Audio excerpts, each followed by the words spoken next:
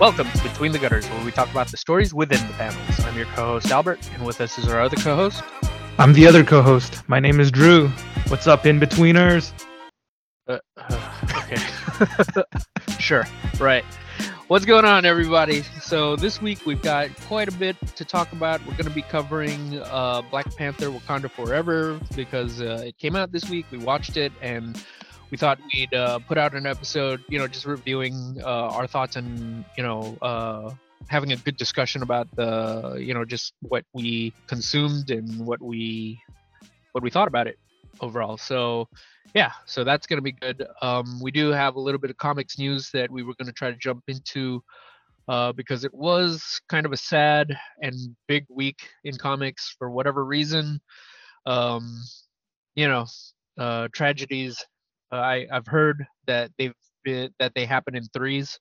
So for whatever reason, this weekend the past couple of weeks in particular have been a pretty sad one for comics because we lost three pretty big names. Yeah, Drew, you want to introduce or let our good listeners know who passed? So, yeah, this week we lost Kevin O'Neill, Carlos Pacheco, and Kevin Conroy. So Kevin O'Neill is an artist who's probably most famous for League of Extraordinary Gentlemen, but he also did a lot of good stuff with 2000 AD and Martial Law, which is pretty iconic superhero work from the 80s and 90s. Carlos Pacheco, artist who did a lot of things for Marvel and DC primarily. I think the stuff that he did that really stands out to me is probably Avengers Forever and this JSA graphic novel called Virtue and Vice. But yeah, he's done work on a lot of the big properties throughout both companies. Like he's done some Superman stuff, X-Men comics, Fantastic Four.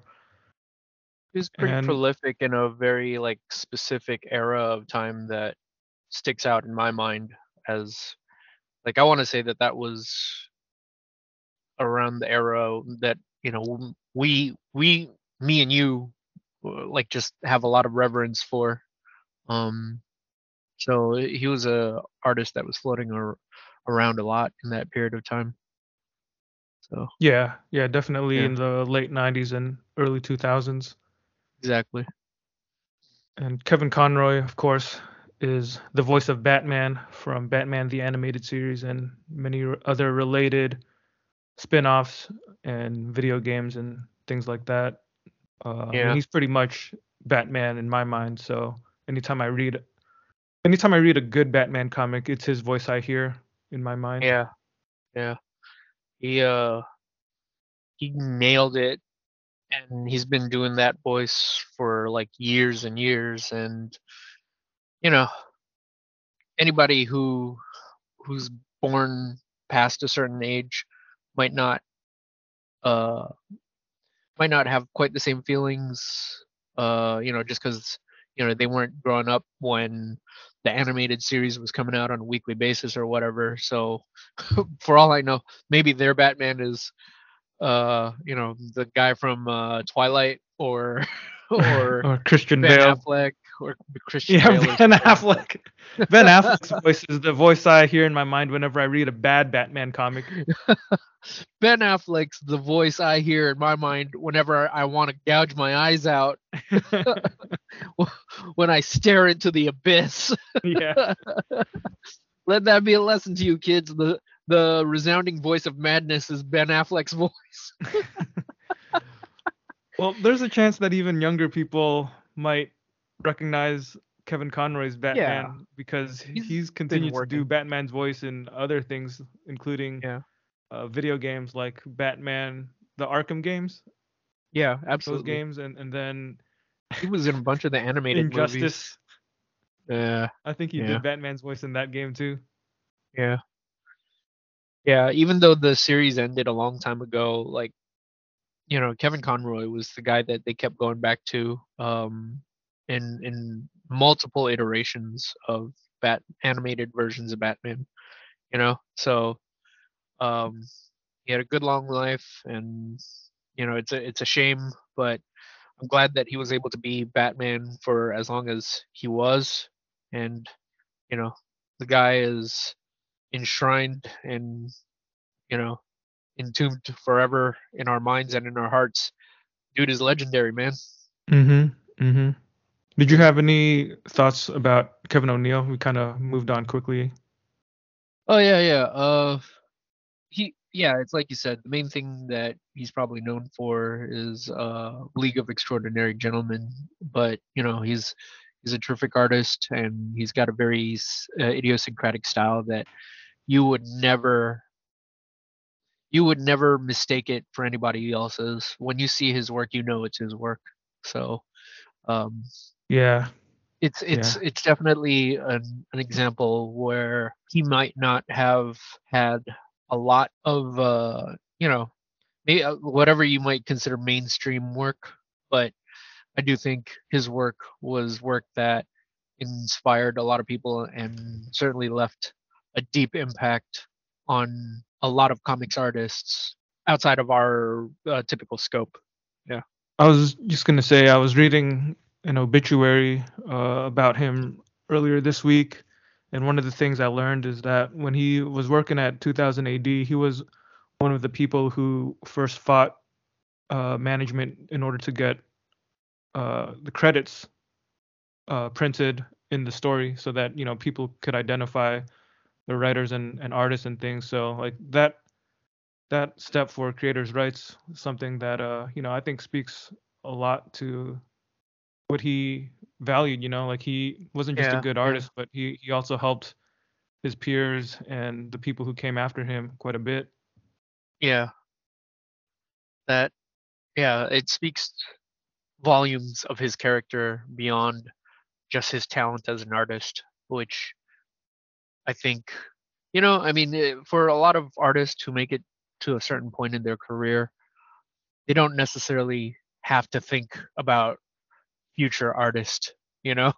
Right. And for him to make it to that place and still think about, uh, you know, what it's like for struggling artist and how and what is fair for them essentially. Like Hmm. like again, that just says volumes of him as a person and what he cared about and who he cared about, you know. Right. So Right. I tip my hat to him. Yeah. All right, Shall we talk so about Wakanda Forever? let's let's get into it. So the first teaser came out not too long ago, or a while back, and it's been a slow build up until the release here. Um, I guess it's only fair to ask, but you know, uh, what were your expectations coming into the movie, Drew? Like, what were your feelings after watching that trailer? And how did they shape those expectations? Hmm. So I think I thought I was immune to Marvel movie hype until I saw that first teaser trailer that they released, the one that Mm, mashed up No Woman No Cry with All Right. And yeah, I mean I was gonna watch this movie regardless of what the trailer looked like. I was just gonna check it out, but I think seeing that trailer definitely primed me in a way that I don't think any other trailer in recent Marvel history has really gotten me particularly excited. mm, Like I think the trailer for Love and Thunder looked pretty fun. It made the movie feel like what I would expect it to be after seeing Ragnarok. But the most other trailers for Marvel movies are just kind of like whatever to me, Like yeah, it's another Marvel movie. Kind of know what to expect. Like I saw the trailer for Quantumania recently, and that's just yeah, kind of a shrug for me. Like I'll still watch it because I'm a yeah, sucker, but I can't say that I'm going in there with high expectations or a sense of anticipation or anything. But Yeah. watching Yeah. that first Black Panther trailer, Wakanda Forever trailer, yeah, that did get me pretty hyped up. Like that was just a really artfully done trailer with the music and everything. It was just enough to really tease and tantalize me and get me excited to check out the movie. Mm. Yeah, got me primed for it, man. What were your thoughts going in? I'm probably not too different from you, just in that uh I might be more of a Marvel drone than you are, so I was probably going to be more blindly inclined to enjoy it without putting any serious thought to it, if I had to be perfectly honest. Yeah, like I saw the trailer, I thought it was tastefully done. I thought the music was good. I didn't I mean, I knew that the one the one core part of the song was "No Woman No Cry" by Bob Marley, but I certainly didn't. Well, I think it's Bob Marley anyway. So Yeah, that was a cover by an artist that I had never heard of up to that point. But I think the singer in that trailer is named Thames.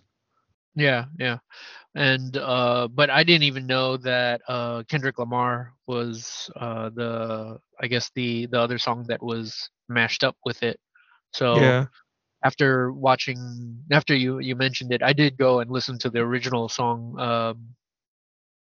What's it called? The Kendrick Lamar song. All right. Yeah, I did go and listen to All Right, and yeah, man, it's a good song, and the compilation of those two was really effective. You know, super evocative, super effective. Yeah, like I said, I think I knew that because of the passing of Chadwick Boseman, this was already going to be kind of an emotional thing. I mean, I'm not. I mean, I didn't know Chadwick Boseman obviously, but it's just one of those things where it's there is something sad about just how it all played out for him to popularize this character and this work to the masses and to not be able to see it through to completion. There's something wistful about that. Yeah, I'd yeah, say. and that trailer So definitely acknowledges that sense of loss. yeah, yeah, but It lends this aura of gravity to it or gravitas to it, and I think kind of prepares you to go into the movie uh expecting or just wondering how they're going to handle this yeah, emotional yeah, content. absolutely. Because a lot of the times when it's the nexus between like the real life tragedy of the passing of this real man uh and the I guess the triviality of like fictional stories, and Yeah. when you don't do those right, uh it it, and in a worst case scenario it feels like a cheap cash grab, or it feels insincere, and at worst or at best it's uh a lasting tribute to everything that in this case that Chadwick Boseman like worked for. Hmm. It's I don't know if it's a tribute to necessarily his career, but at least it's a tribute to his contribution to this character and Yeah. its role in the Marvel cinematic universe overall. Yeah. So yeah, Definitely. yeah. So I guess now that you're mentioning it, that does make me. I think there was a part of me in the back of my mind that was, I don't know if I was bracing myself or if I was hesitant to. Yeah, like there was just a part of me that wondered whether they would be able to stick the landing, essentially. Yeah.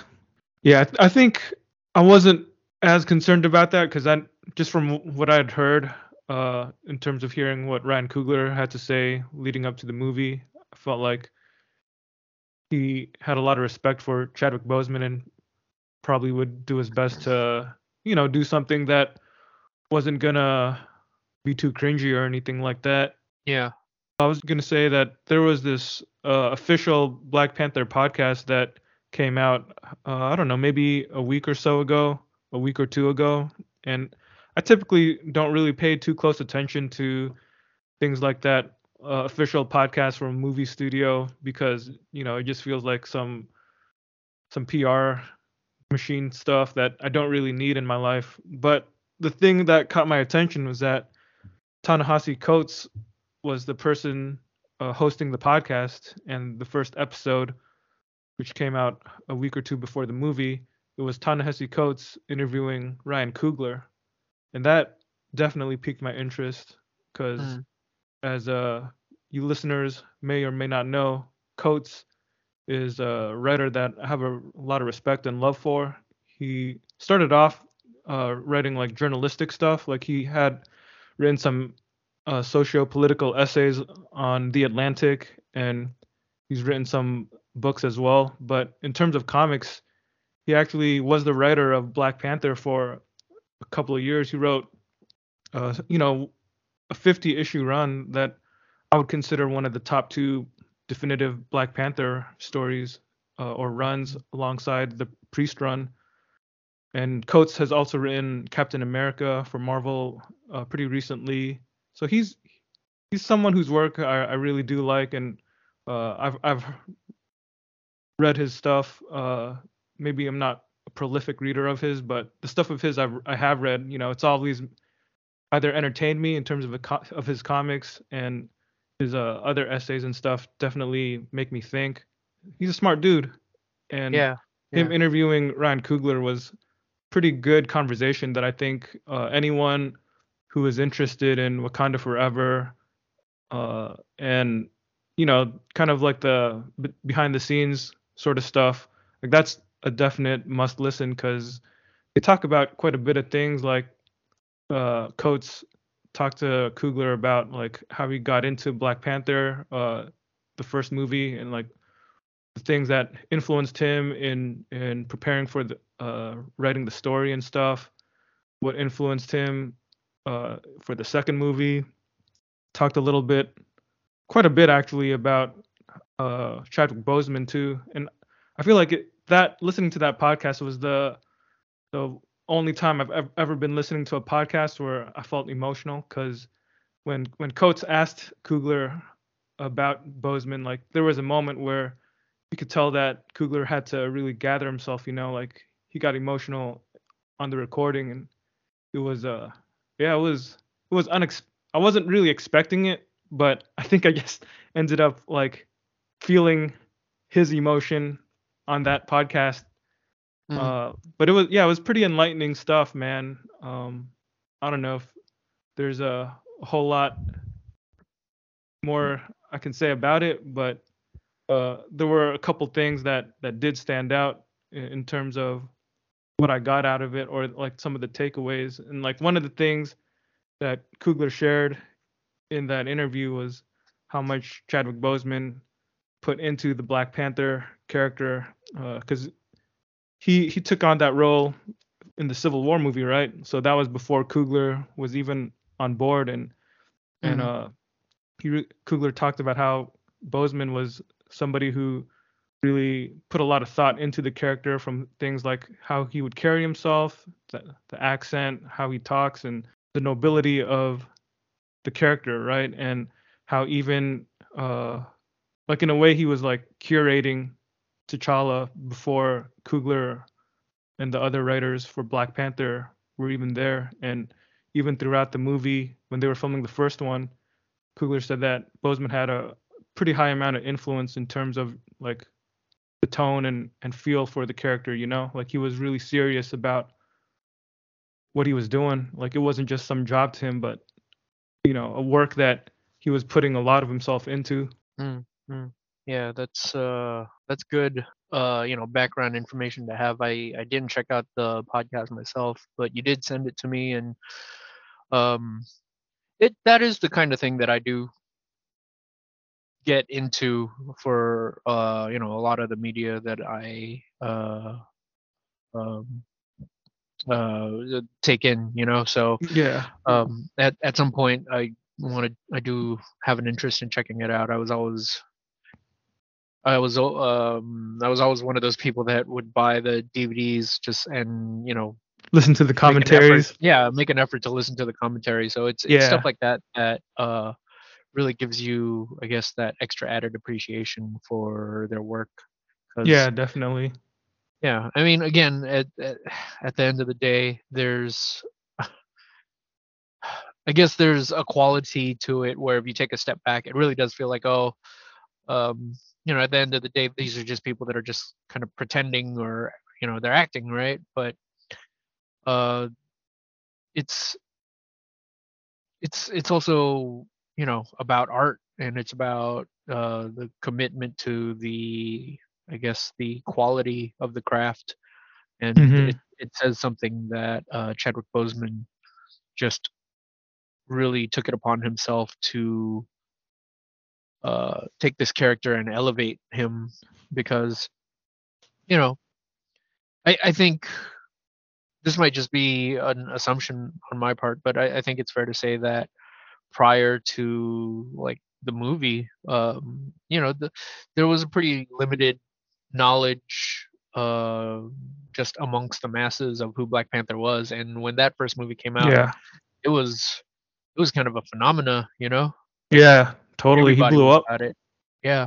So, like, to the point where I don't know, I don't know how Marvel does a lot of their business practices. I don't know what their workshopping looks like, but I have a feeling that after that, it almost felt like the standard for them was, we want to make movies where all these other characters are gonna be like Black Panther to some Yeah. degree, you know. Yeah. Like, it certainly felt that way with like something like Shang-Chi, Yeah. but Yeah. uh Yeah. It did. It did. yeah, yeah.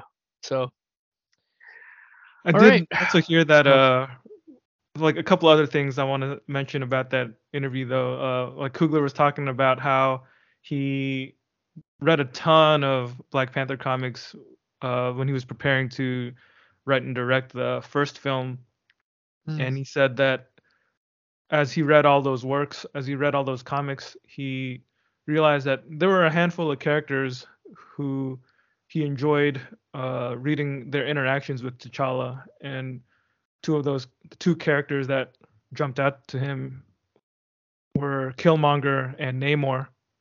And at the mm, time, when they were making that movie, the first one, you may remember that the movie rights to Namor were kind of complicated, and yeah. he didn't think that.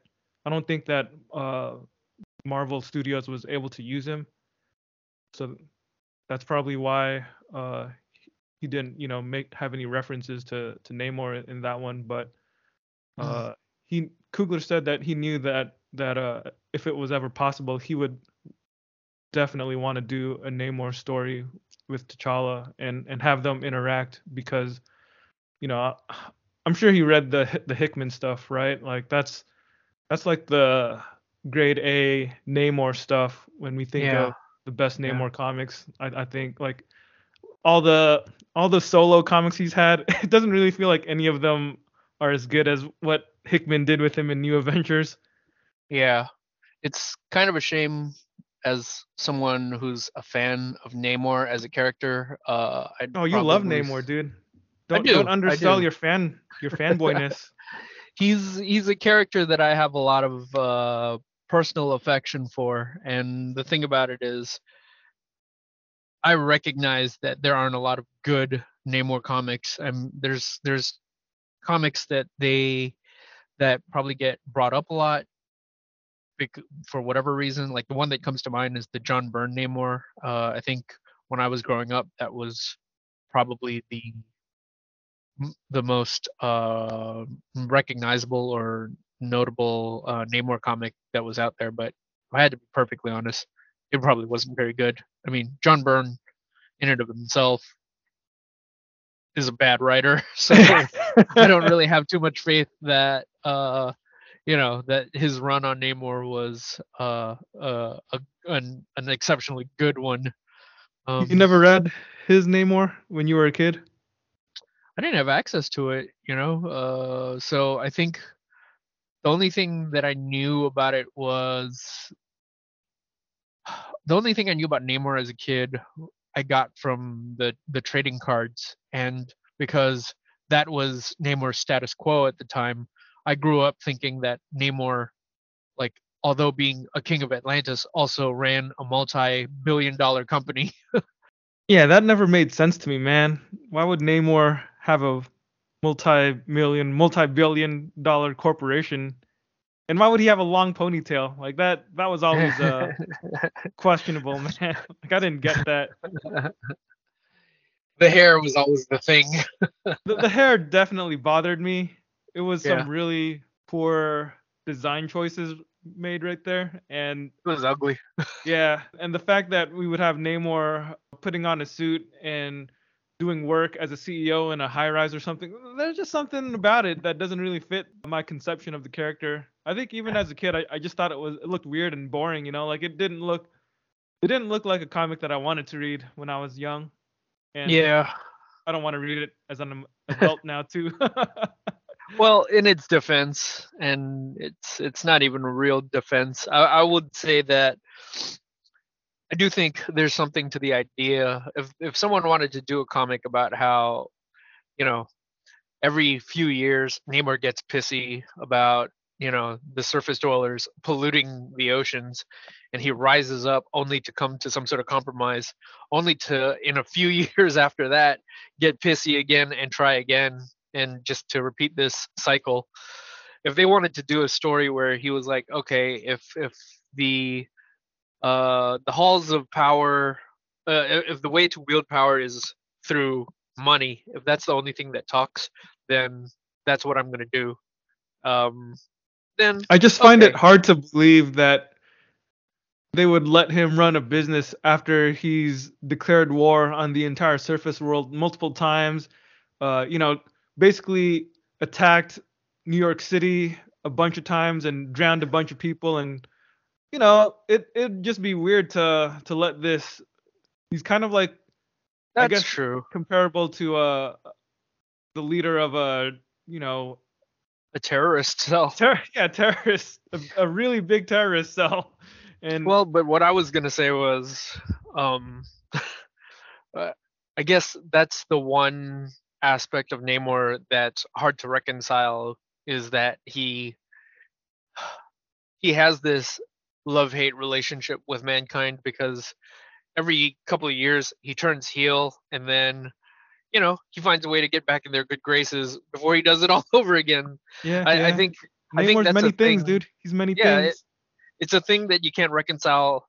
I mean, it's certainly funny in the context of him running a multi-billion-dollar corporation, but if you think about it in terms of just his existence as a whole, like it makes his entire being just a problematic one, you know?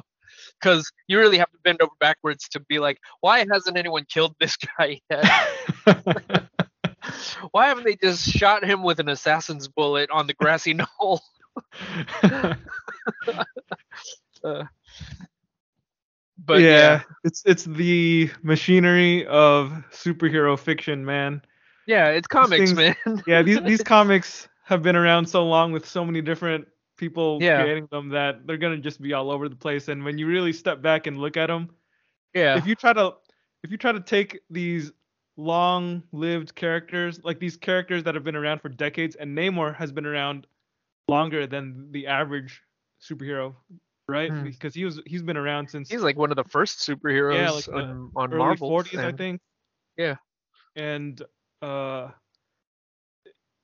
yeah, if you take like, actually I just checked, he debuted in 1939. But if ooh, you take all of his appearances and you treat them like some sort of biography, yeah, it's not going to make sense. exactly.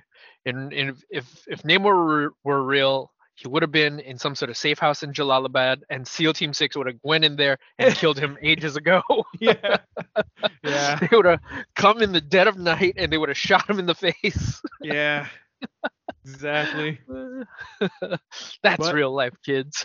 this is comics. Yeah. So apparently he can run a multi-billion-dollar corporation in spite of the fact that he is a global terrorist. Yeah. They're just giving out these multi-billion-dollar corporations to anybody. Yeah. I mean, I guess that always made sense to me because he's a king, so he just had resources. He was rich. But Yeah, yeah. that's true. Anyways, That's true. yeah. Anyways, I guess that's as good a segue as any to just jump into just our general thoughts of the movie as a whole. How's that sound? Yeah, so some spoiler-free impressions. Yeah, this is the Mylar sealed, pristine version of our impressions of the movie, so as to preserve it for those of you who haven't seen it yet. Yeah. So, you want to start? Yeah, sure. If I had to be perfectly honest, it was a really fun movie, man. I no, fun might not be the right word. I think I have pretty mixed feelings on it. There are some things that didn't necessarily like look too great for me, but I think overall I enjoyed it. I overwhelmingly enjoyed it more than whatever little things, nitpicky things did. I did find about it. Yeah, I think it's a movie that takes place a few years after. Well, okay, I'll save that for the spoiler part. But yeah, it was a good movie. It had a lot of commentary. It had a lot to say about just nations and colonialism, or like I guess the after effects of colonialism, as well as the Mm-hmm. just how that, I guess, the burden of that sin carries forward into how these nations look at themselves moving forward and how they treat other nations. So it's I I was thinking this while I was watching the film, but it's something where I remember when we first watched Civil War, it felt like that was something that was different from your average Marvel film because it was something that was akin to a political thriller, like the closest that you'd ever see to a political thriller in a Marvel film, Wait, are you played thinking out of across. The Winter Soldier or Civil Oh, War? Winter Soldier. Sorry, Okay. Winter Yeah. Soldier. Winter Soldier. Yeah, Yeah. but um, but watching this movie, I really did feel that it continues in that tradition because it really is a pretty layered piece of work that you can really approach from several different angles and find quite a bit to read into it and quite a bit to take away from it. So I have a higher regard and pretty high respect for the final product of what it was. Mm-hmm. Mm-hmm. What about you? Yeah, I'm gonna say I loved it, man. And I know Yeah. that it's not a perfect movie by any means, not even by Mm. MCU blockbuster standards, but what I will say is that this movie, man, it definitely made me feel things, and to me that counts for a lot, you know? Like it Yeah. functions as both an entertaining product, but it also functions as this loving tribute to Chadwick Boseman, Mm, and you can mm. tell that the the people who were making the movie were, they were They working had out, that in mind. yeah, they were working out their feelings in the work that they were making, and even though it's this massive commercial consumerist product Yeah. meant to be taken in by the masses, I felt like there was still enough like genuine sincerity in it that Mm. was able to affect me, and that's pretty rare in an MCU movie, like most of the time I'll watch something and you know there are elements that I enjoy, maybe some ideas here and there that I appreciate, but I feel like it's pretty rare that an MCU movie just hits me with emotion straight off the bat and carries it throughout the movie, Mm. and I felt like there wasn't really anything egregiously stupid about it. Like you alluded to some things not looking great to you, and I I do think that some of the visual effects were kind of lackluster. Yeah. Uh, Yeah. I I did like their interpretation of Namor. He's pretty different. Well, not. I think the core of the fundamental character of the character in the movie is very similar to my conception of Namor, but it's Um. just the elements that like the trappings around him and his origin and stuff like that's a little bit different. But the core fundamental element of a really arrogant king who leads his people against the surface, that pretty much is captured very well, I think. And maybe you have differing thoughts. We haven't really discussed Namor in the movie in great detail yet, so Yeah. you may not fully agree with me. But that's how I felt about their interpretation of it. And I'm sure that with the passage of time and the chance to think a little bit more about the movie, or maybe even listen to what other intelligent people have to say about it, maybe I'll find even more flaws in the movie. But for now, Yeah. I'd definitely say that uh, I found more to love about it than to, you know, be caught up in trying to nitpick it to death. Yeah. Uh, Yeah. yeah. So No, I I love it totally for agree with that. yeah, I love it for its emotional capacity, even if it does have some technical imperfections. Like to me, Hmm. the Hmm. the best moments of the movie are all of the personal character moments. A lot of the more quiet moments where they're not, punching stuff and whatnot. Yeah. I think like most Marvel movies that we've come to expect with the formula, right? Like there's always going to be that big battle, uh, and stuff is gonna turn into what we expect to see in every major MCU movie, and I think that does hold true for Wakanda Forever. But yeah, I think it still gives me that emotional element to cling to, and that's what affected me and carried me through it all. Yeah. Understandable. Was there anything else that you wanted to discuss or bring up in the spoiler-free portion of it, or did you want to start breaking it down into its nuts and bolts and bits and pieces? Yeah, we can go ahead and go into full spoilers if you want. Okay. So from this moment on, yeah, our good listeners, we've given you our general impressions. We've had, we're pretty favorable towards it.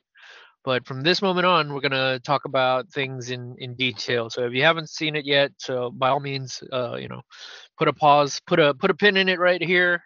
Go watch it and come back and listen to us. Or if you don't care, then by all means, stick with us through it. What have you. Just listen to us. That's all that I care about.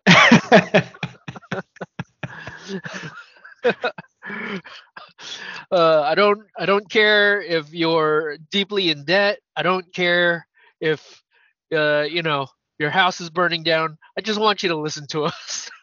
What if they do that thing where they play our audio track on their podcast player, but they put us on mute, so we get the play, but they don't actually listen to us? I mean, I'll take the play because we need it and we want it, but there's a part of me that's simmering deep down in my soul that wants them to hear me and actually acknowledge my words. It's not enough that I just have it on paper. It's got to be more than just a superficial accounting of it. Yeah, yeah. You want to hit people Yeah. in the soul. I I don't even need them to be emotionally moved. If they were tied down and forced to listen to me, I would be satisfied with that. Okay, okay. You could be like that dude from Sounds of the Lambs who just throws somebody into the well and, It puts the lotion on its skin or it gets the hose again. exactly. It puts the lotion on its skin or it gets the hose again. What was that dude's name? Buffalo Bill? Buffalo Bill, yeah. I mean, he had another name, but I'm pretty sure he will forever be immortalized as Buffalo Bill. Yeah. Yeah. Anyways, let's break it down, shall we? Yeah. What did you want to talk about first, man? What was something in the movie that stood out to you that you've been chomping at the bit to discuss on the podcast? Well, that's a tough one because I feel like there are just so many elements of this movie to discuss that I could reach out and grab any branch, and I'm pretty sure I could find something to say about it. But that being said, we do have a small list here, and I think it's fine to go with that. Let's just start with something like the aesthetics. How's that sound? We did talk about it in our spoiler free review, and we didn't mention that there were some things about it that we weren't that could have been better. But yeah, well, I think that's a good starting point, as good a starting point as any. So Okay. yeah, well, I'll go first. How's that? So Yeah. yeah, I was gonna say that for a big blockbuster, um, CG generated superhero movies, I think there's a certain level of expectation that we have, and um, yeah, there are just points in the movie where like some of the CG action didn't necessarily do it for me. Although I will say that there are like some other points that were just pretty marvelous. So I'll start with the bad just to rip that band-aid off first, or the stuff that I didn't quite enjoy.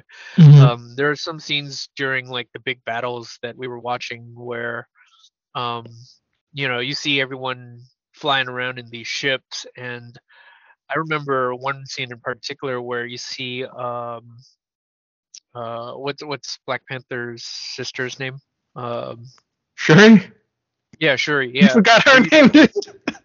I'm tired, man. Like, I don't remember this stuff off the top of my head, but so Shuri is flying around in the ship, and you see her in like the cockpit, and there was just something about how that looked that it really wasn't convincing. It for a multi-billion-dollar studio, I kind of would have expected that they would have made it look better, because it I don't know if there was like just a weird sheen to it, or if there Well, was. it's probably not. It probably doesn't have too much directly to do with the fact that they're a multi-million or multi-billion-dollar studio, but it's probably the overworked contractors that they're underpaying Yeah, to yeah, produce this stuff. yeah. To be fair, that's probably the case. Is they were probably skimping on it, and Disney Studios is notorious for pushing their artist to just like ridiculous lengths to get this done under budget at that. Yeah, So not only under yeah, budget, but with severe time constraints from all the things yeah, that yeah, have been put out in various reports. yeah. So I will say, I don't necessarily blame the artist for it because they did the best that they could, right? Yeah, But I do acknowledge I'm not gonna pretend that it looked great either. You know, it's yeah. another thing in particular that I didn't find visually appealing in terms of just their CG stuff was Riri Williams' Ironheart armor. Hmm. There was something about that it felt like it was a really good cosplay on some level. Just the texture of it and the build of it. I can't quite put my thumb on it, but there was just when she came out and she was in her full armored regalia, there You was mean something about it that the final version, not the the final version version, she yeah. had it when she was when they were in Boston? Yeah. Even that version, the preliminary version that she was using, that was all kind of herky jerky or whatever, right? Like, I think I could at least tell myself that in the context of the story, it made sense for that one not to look especially good because this was kind of the prototype version, so it wasn't really super complete by any means. But by the time they rolled out, when they had built it up to this point, and when she finally comes out in her armor, like I yeah, I don't think it looked that great. I'm not even talking about the design. I just mean like the texturing or whatever they did to make it look like it would fit in their world. There was just something about it that Were you underwhelmed, sir? I was underwhelmed. I was just about to say that, but yeah, I was underwhelmed by it. Mm-hmm. Mm-hmm. Yeah. But that being said, I do think that there are things about this movie that were pretty great too. Um, the one scene that I think of is when they're going in Atlantis, and Shuri and Namor are essentially taking a tour of Atlantis, or it's not Atlantis, Tikal, I think they call it. Talokan? Talokan, yeah.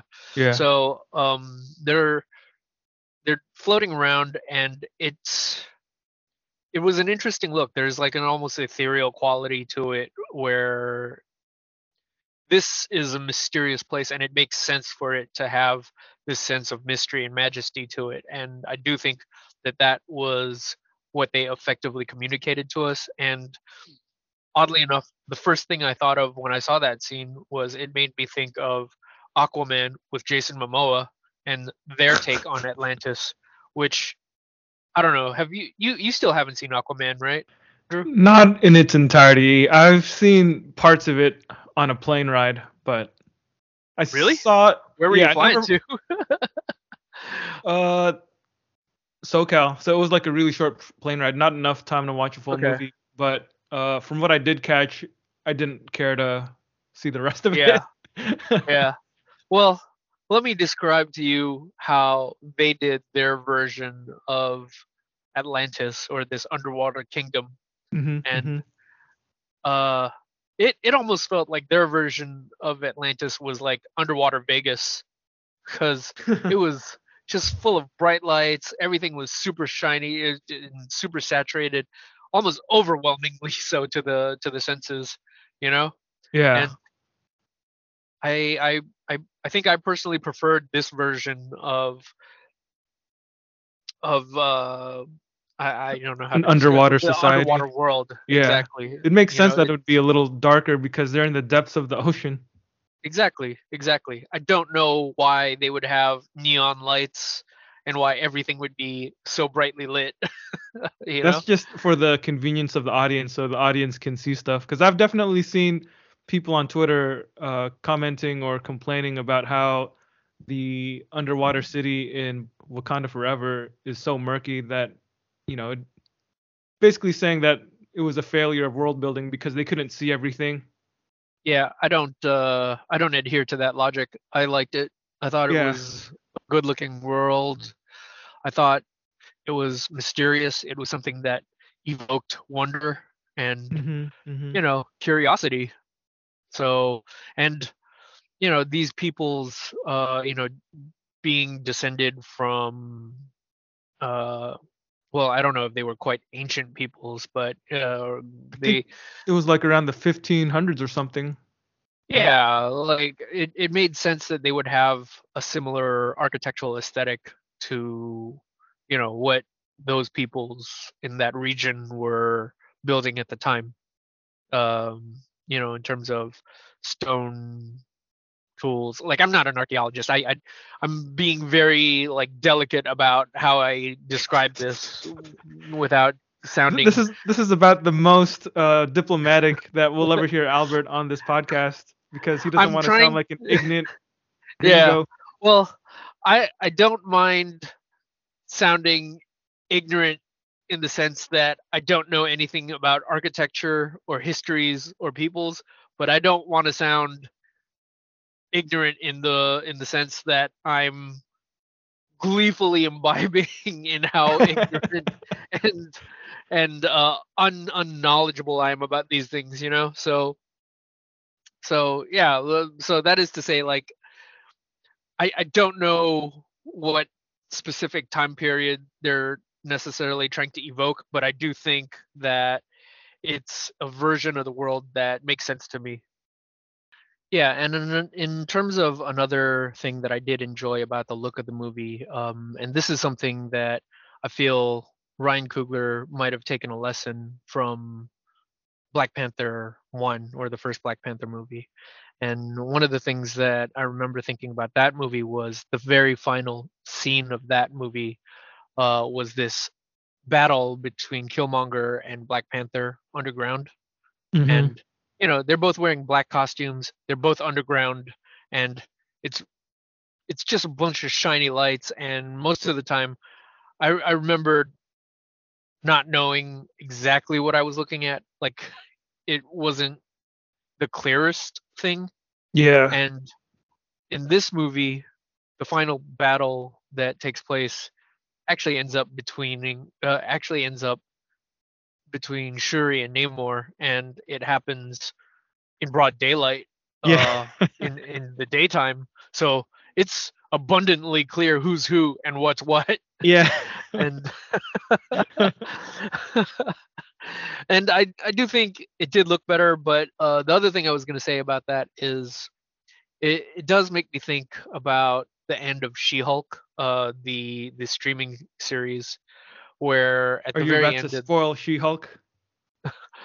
yeah, Okay. should I mean, I feel like, okay, should I spoil it, or can I No, spoil it? Yeah. yeah. I mean, as long as the people are ready, they can Okay, always okay, just okay. like skip forward a minute or Yeah. two.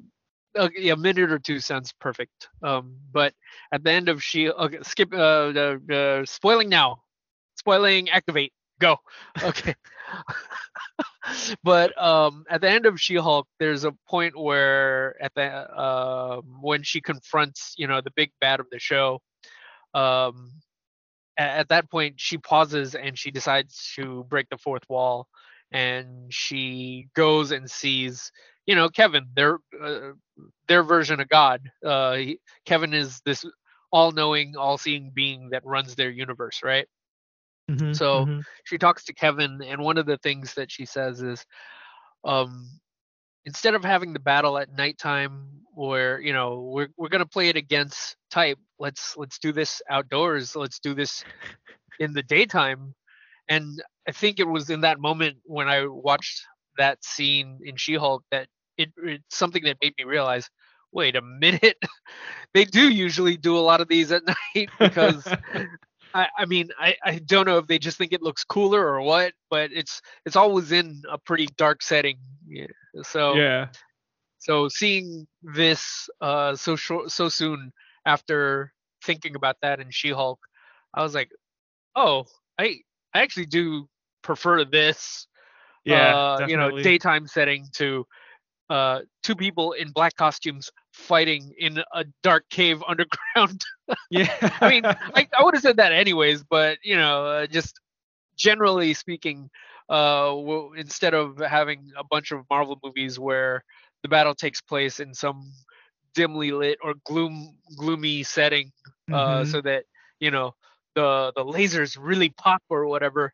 Um, yeah, I prefer this to that. Yeah. Makes sense. Yeah, I mean, who yeah. who wouldn't?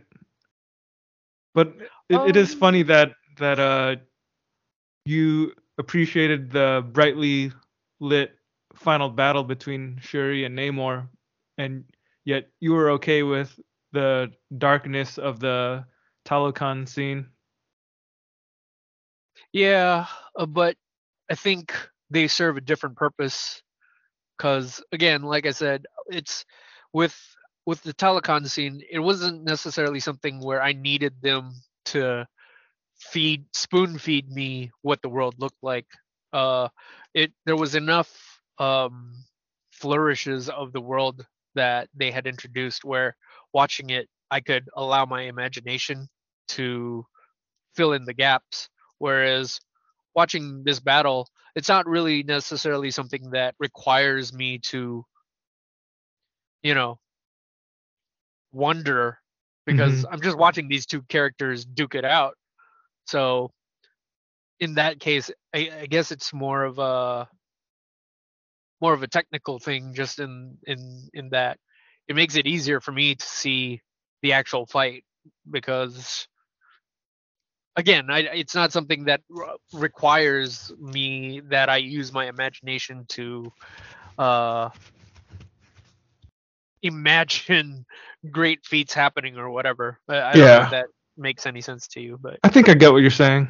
It's yeah, it's more important to be able to follow action yeah, and yeah, exactly, uh when your mind can't see or comprehend what's on screen because it's too dark.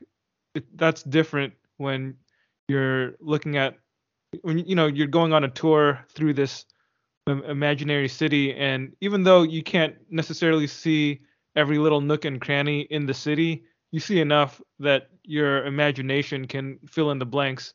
Whereas if exactly. you're watching a dimly lit fight, it's harder to follow and it just makes things confusing and annoying. Yeah, it's just a jumble of like body parts and you know, maybe thinly lit costume pieces. Just I might as well take two cats and throw them in a bag and just have them fight it out and just view that. That might as well be my viewing experience. So yeah, so yeah, those were the positives and negatives in terms of aesthetics on my end. Were there Did you have any other anything? elements of the visuals that you thought looked poor? Because I felt like I had some things that jumped out at me too. Like I feel like a lot of the stuff with the planes, whatever, I don't Yeah, know what those Wakandan the planes are tech, called, but the those ships. flying, yeah, they're Yeah, those fighters, those looked, they didn't look like they fit with the world. Like they just looked like somebody dropped them into over a background or something. And hmm. then the tractor beam effect, I thought that looked kind of weak. I don't know, like Yeah. even yeah, it just looked a little flimsy to me. Um, Well, now that you mention it, I mean, the tractor beam effect was something from the first movie too, and I don't think that was ever something I was a huge fan of in terms of the level of technology that they had. I mean, I know that they were advanced, they're an advanced peoples, but yeah, this is some Star Wars stuff. yeah, and the tractor beam just it just didn't hit the spot in terms of satisfying my belief in their technology. If anything, it might have been far fetched enough that it, you know, dinged my perception or my suspension of disbelief in their That's where you technology. draw the line. Yep. Unconvincing tractor beams. It's outrageous. I wasn't super impressed by the visuals in the final battle either. The one when all the armies were fighting on top of I was the just about to say big that ship. the Yeah, giant submarine. Yeah, yeah, it's I think when they have these big battles, I my two primary qualms with that is one, it always bugs me when they make it sound like it's a huge battle because there's like a line where Namor says, "I have yeah, more soldiers than there are blades of grass," yeah, and then when you finally see the army, it's like I'm pretty sure there are more blades of grass than that. yeah, you know? yeah. Well, maybe grass doesn't really grow in the sea, right? So, Yeah, like, if he had yeah, said like I've got more soldiers than there's seaweed in the oceans, then oh, okay, I would have been intimidated. But if he said straight up grass, I'm not a well, plant biologist, but I don't know. I mean, I still imagine that there are a whole like even in my backyard, there's a bunch of grass, so like grass is plentiful, you know. But to be fair, like I think what I told myself in watching that scene was they did engage them out in the middle of the ocean, so it's not like because at one point Namor is telling them in 1 week's time I will return with the entirety of my army, right? Yeah. So that we hadn't gotten to that point, but what we did get was the Wakandans going, we're gonna go out to where they are, and fight them over there, so that we don't have to fight them over here. It kind of You felt know? like the Wakandans should have taken more soldiers though, because they seemed severely outnumbered, especially by the end. Yeah. It Well, didn't look okay. like two evenly matched armies. It looked like it was a couple hundred Atlanteans or whatever the proper Yeah. name for those people is, a couple hundred of Namor's soldiers versus like a couple dozen Wakandans. Um. Yeah. Or is it just because That's. by the end of the fight they slaughtered most of the Wakandans? I'm pretty sure most of them were drowned by that point. Yeah, I guess so. I was gonna say the one thing that I told myself to, I guess, make it more believable for me was, like I said, they were bringing a small force out to engage them. So this wasn't the whole of their army versus the whole of Namor's army. That it was trying to catch them at this flashpoint, and it felt like the crux of their plan was, we're going to kidnap Namor and put him in this chamber and, you know, weaken him and mess him up, and thereby force them to concede to us. And that's why maybe they didn't really feel the need to have like a huge army or whatever. Mhm. Mhm.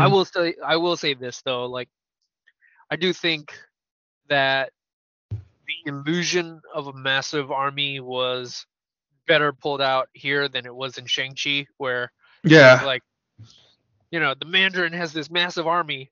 Well, I count like 50 guys there. you know? Yeah. Yeah. When you can actually count them, that's not good. Yeah, At least yeah, with this one, the camera pulled back far enough where you couldn't really. yeah. You'd have to They all pause seemed the like movie to little count them. specks and dots or whatever, like Yeah, little exactly.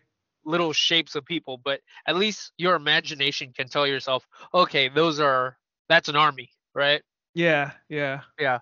But that being said, I also think that the CG work to make it look like they the obscure shapes that were supposed to make up the soldiers.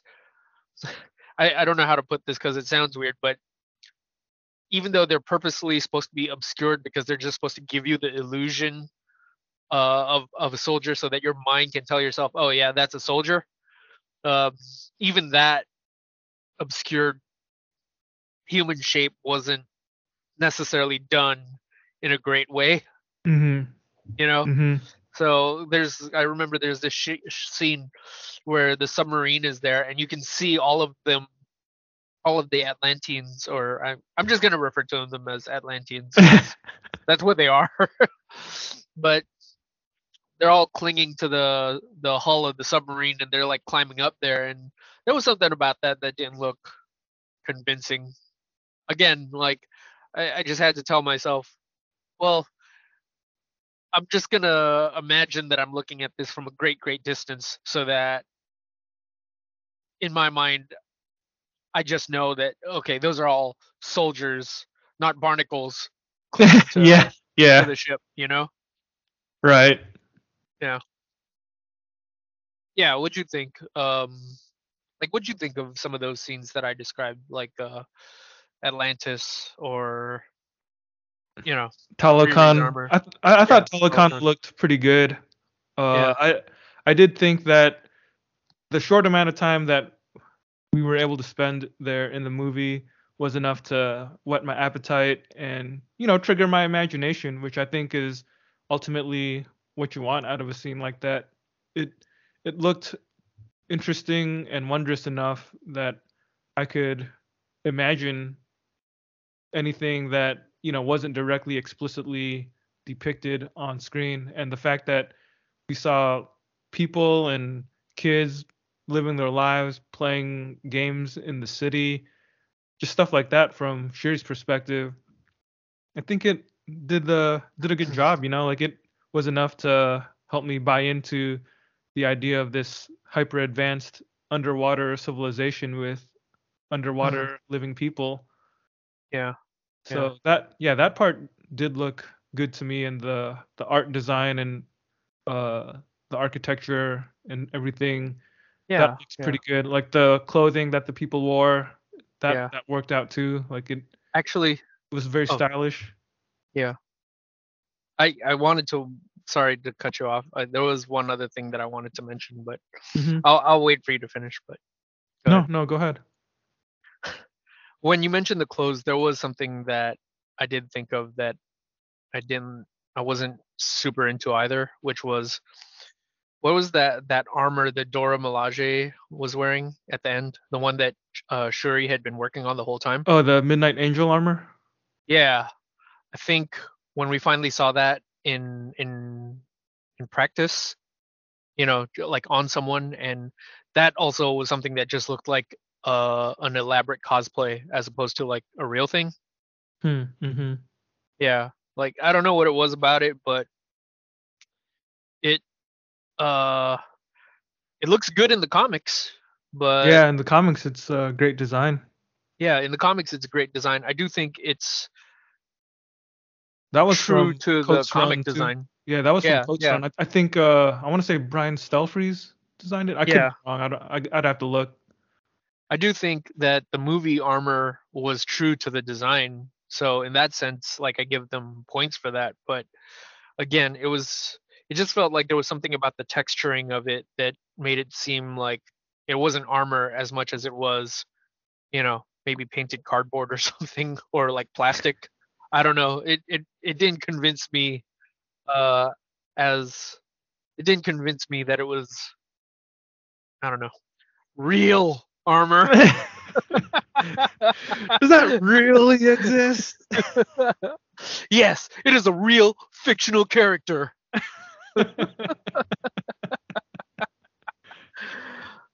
People are I think stupid. I'd have to watch it again and pay closer attention to those scenes because I don't think that the armor bothered me as much as it stood out to you.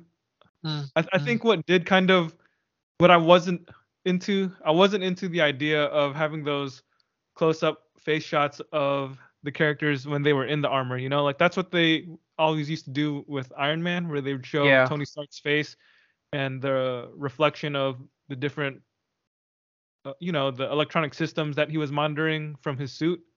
yeah. But I guess I'm not too big a fan of how that looks in the movies, and I didn't relish seeing that stuff with Ironheart or Okoye in this movie either. Yeah, yeah.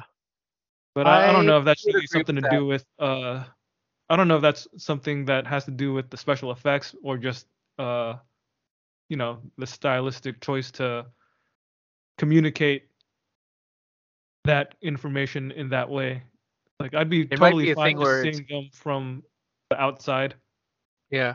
It might be a thing where it's played out too, because when they did it with Iron Man, that sort of set a new standard for that, and for that to be the norm now. It I don't know. I don't know if that's Every armored character is gonna have those cutaways. exactly, exactly. And I don't know, like you, I don't know if that's necessary anymore.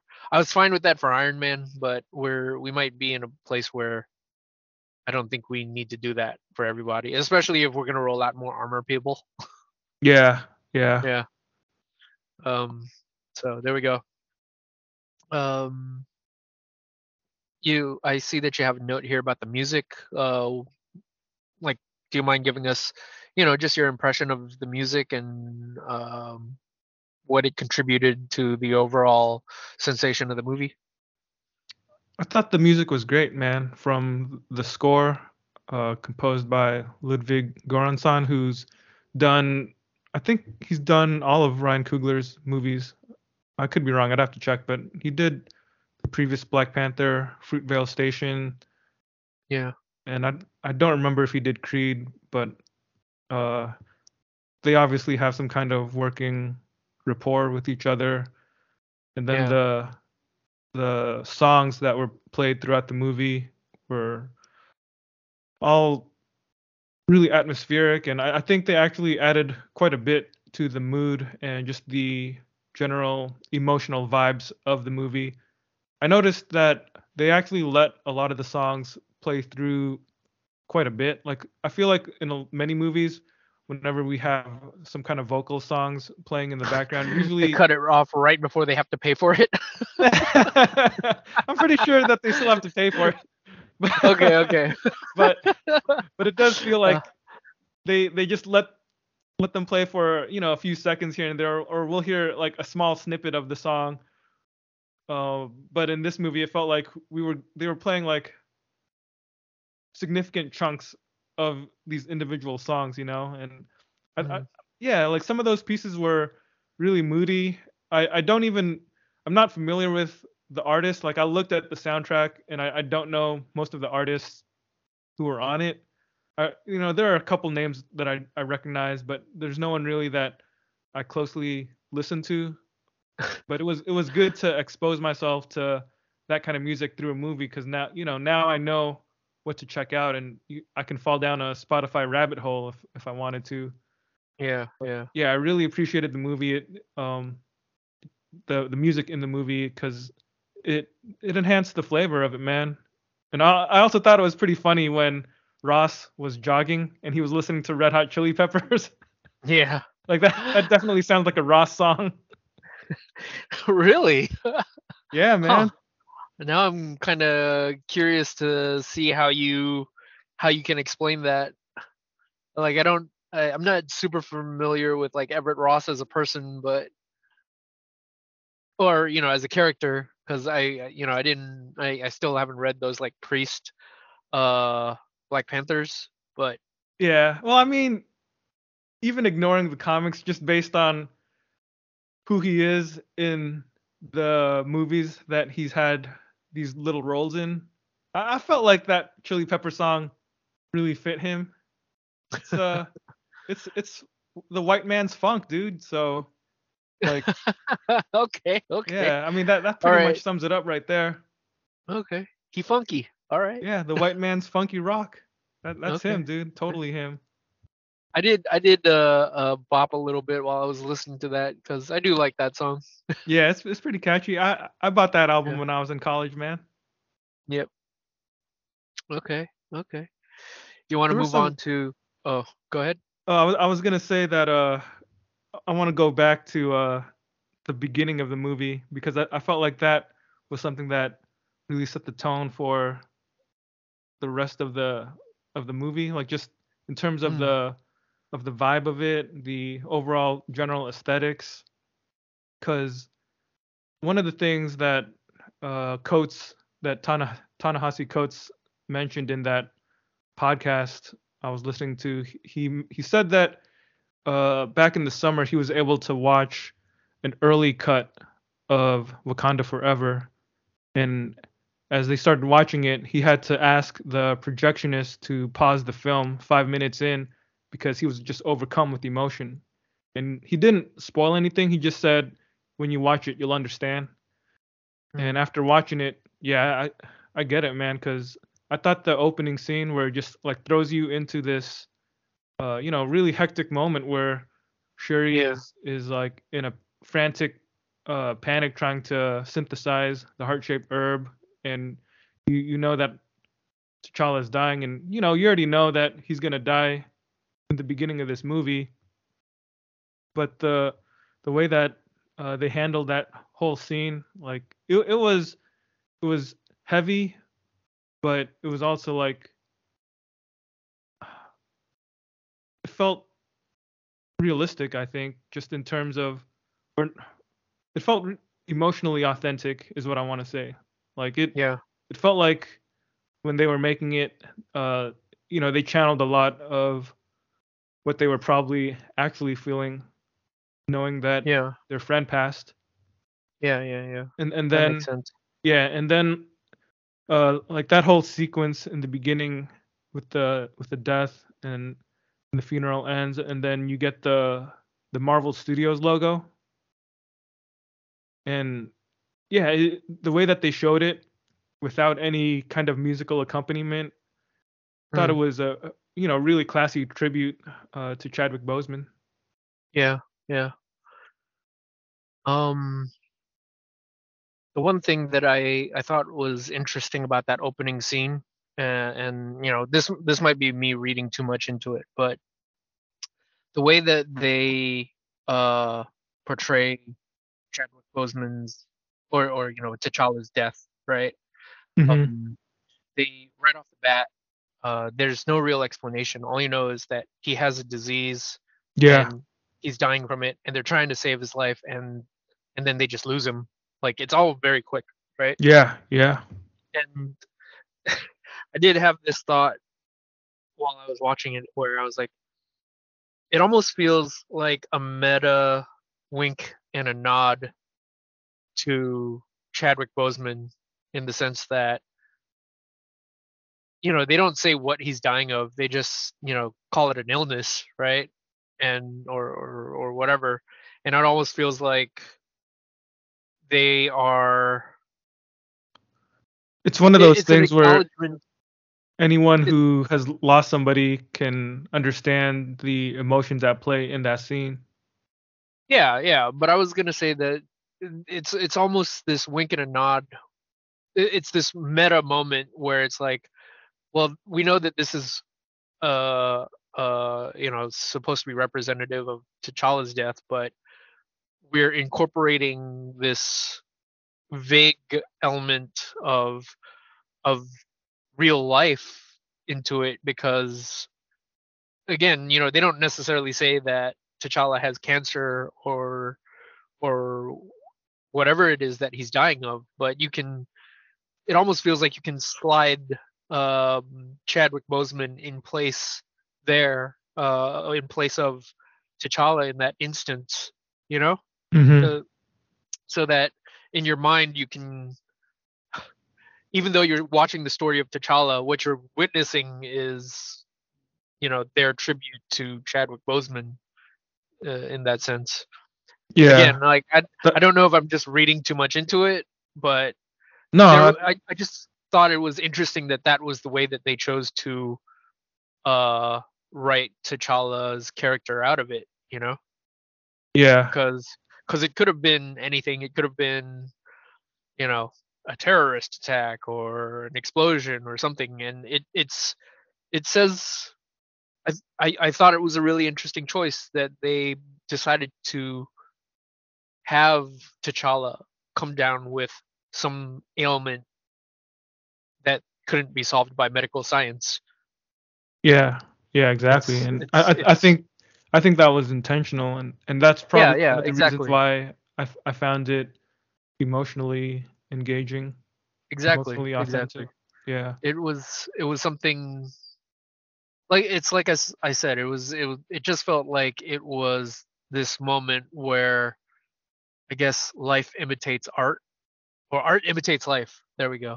Where they specifically went out of their way to choose a story element that where they could put their friend in and make it be just that much more, again, like you said, authentic, because it is about the passing of the real man as opposed to the character. Yeah, yeah. Yeah, And then yeah, and just the way that the Marvel Studios logo slides in there with all the scenes, or it's just showing scenes of Chadwick Boseman as T'Challa, as yeah, opposed to how it normally plays clips from all the various myriad yeah, MCU flicks. yeah. Yeah, And like actually, that was a moment when like the whole theater was silent, man. yeah, I was also going to add, like, while we're on that note, just the very idea that we don't actually see T'Challa, like they don't, they chose not to CG him, they chose not to use a body double, uh, and when they did finally show him at the end, all we get are clips Archival from footage. older scenes, exactly, right? Um, I don't know. I in an age where we have all this technology, all this film movie technology, I find that a lot more preferable in terms of my viewing experience. Yeah, same Um, here, same here. yeah, like I think it's just a more elegant way to address, the passing of someone within the film. just to, I guess, talk about them and whatever thoughts and feelings you had about them, as opposed to using computers to try to regenerate them. Mhm. Yeah, Mhm. yeah. You know what? I wasn't worried that they would do this because I didn't think that they would do something too stupid. But Uh huh.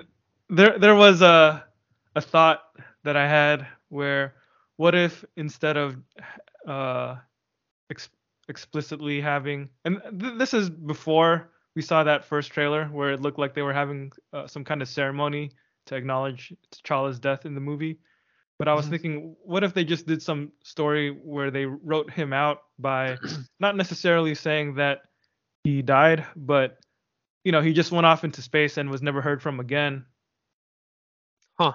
And then down the line we could have the intergalactic empire of Wakanda, just like in the comics. They could really Yeah. Disney could really milk that for all it's worth. Yeah. Yeah. Uh. Hey, the franchise is still going, so they'll find. I'm sure they'll find a way to make that happen at some point. Yeah, yeah, but at Yeah. least if and when that does happen, they're not gonna need to come up with some kind of convoluted reason as to why T'Challa is not part of that Yeah. story. Yeah. Yeah. Yeah. Yeah. Yeah. It's always stuff like that that takes me out of it, when they bend over backwards to like come up with like a casual throwaway line or something. Like, as casual as they try to make it sound, all it does is it draws attention to it, in my opinion. I don't know, Yeah. but yeah. I guess while we're on the topic, I do enjoy the fact that so much of the movie, when you step back and really think about it, I don't even know if this counts as aesthetics anymore, but I'll just bring it up. But so much of the movie doesn't have Black Panther in it in any way, shape, or form. Like, there's Chadwick Boseman. He's obviously more of a presence that surrounds the film, right? Yeah. But we don't actually, for the purposes of the story, we don't actually see anyone as the Black Panther. We just watch everybody's story as it plays out, as they are dealing with these things. So I did think that that was a cool choice on their part to not to go through so much of the movie without a Black Panther. Yeah, definitely. I appreciated that too. I think it Yeah. just fortifies the that tone of the film where so much of it is about acknowledging T'Challa's death and It's about the aftermath. the Yeah. aftermath, dealing with grief. Like those are the kind of stories that I often gravitate to, stories that deal with loss and hurt and sadness. Yeah. Yeah. Yeah.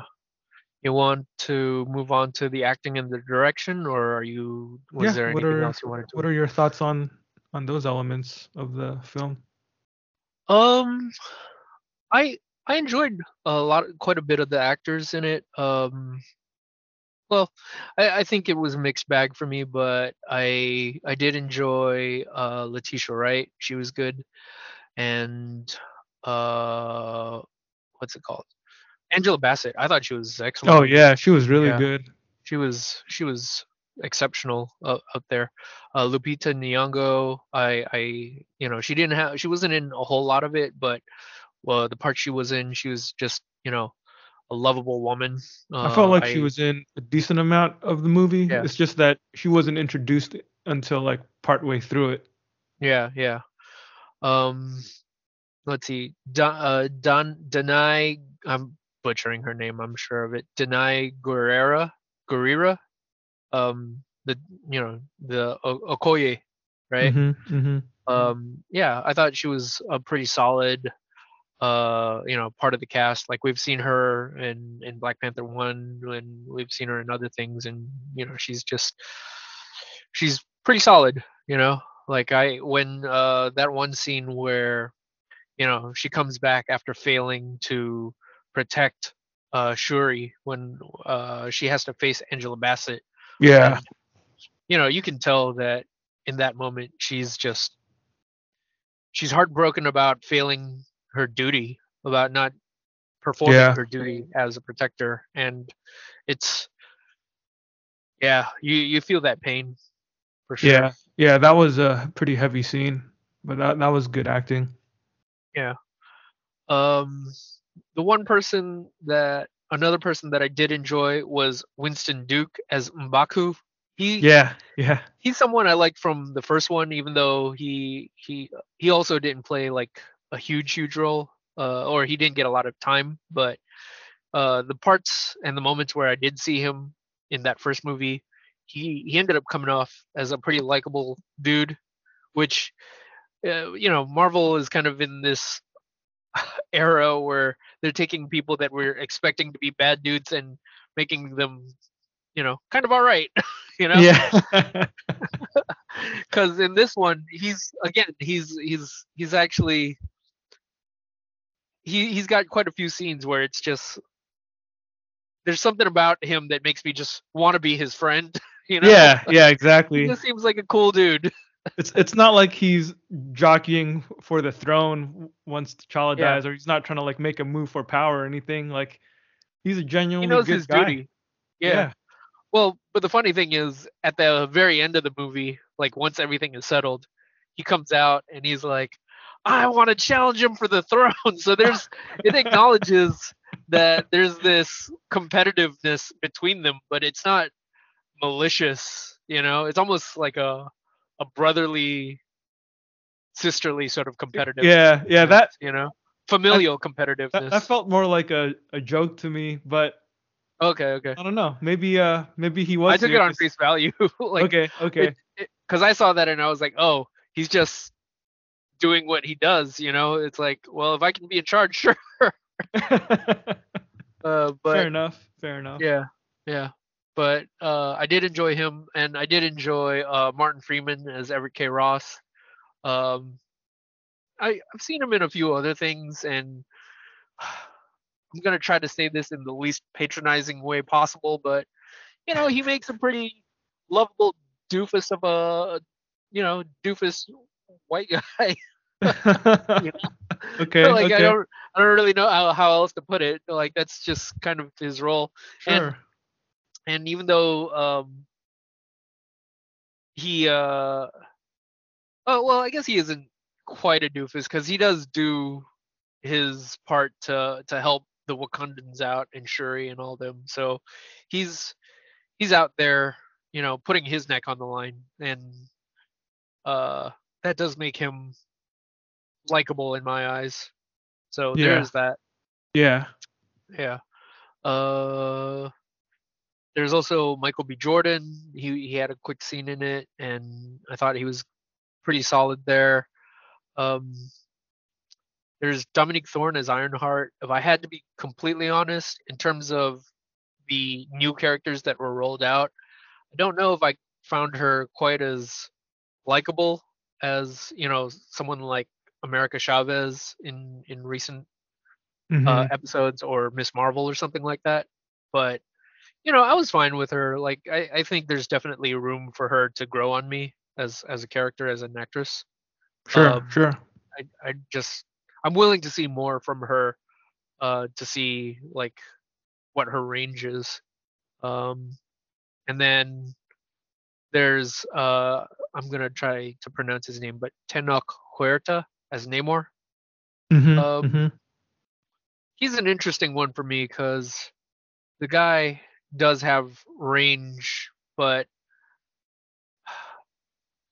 there are times where there are times where I see the flourishes of the Namor that I want to see in him, and there are other times where I'm like, I don't know if I believe that that's what Namor would do.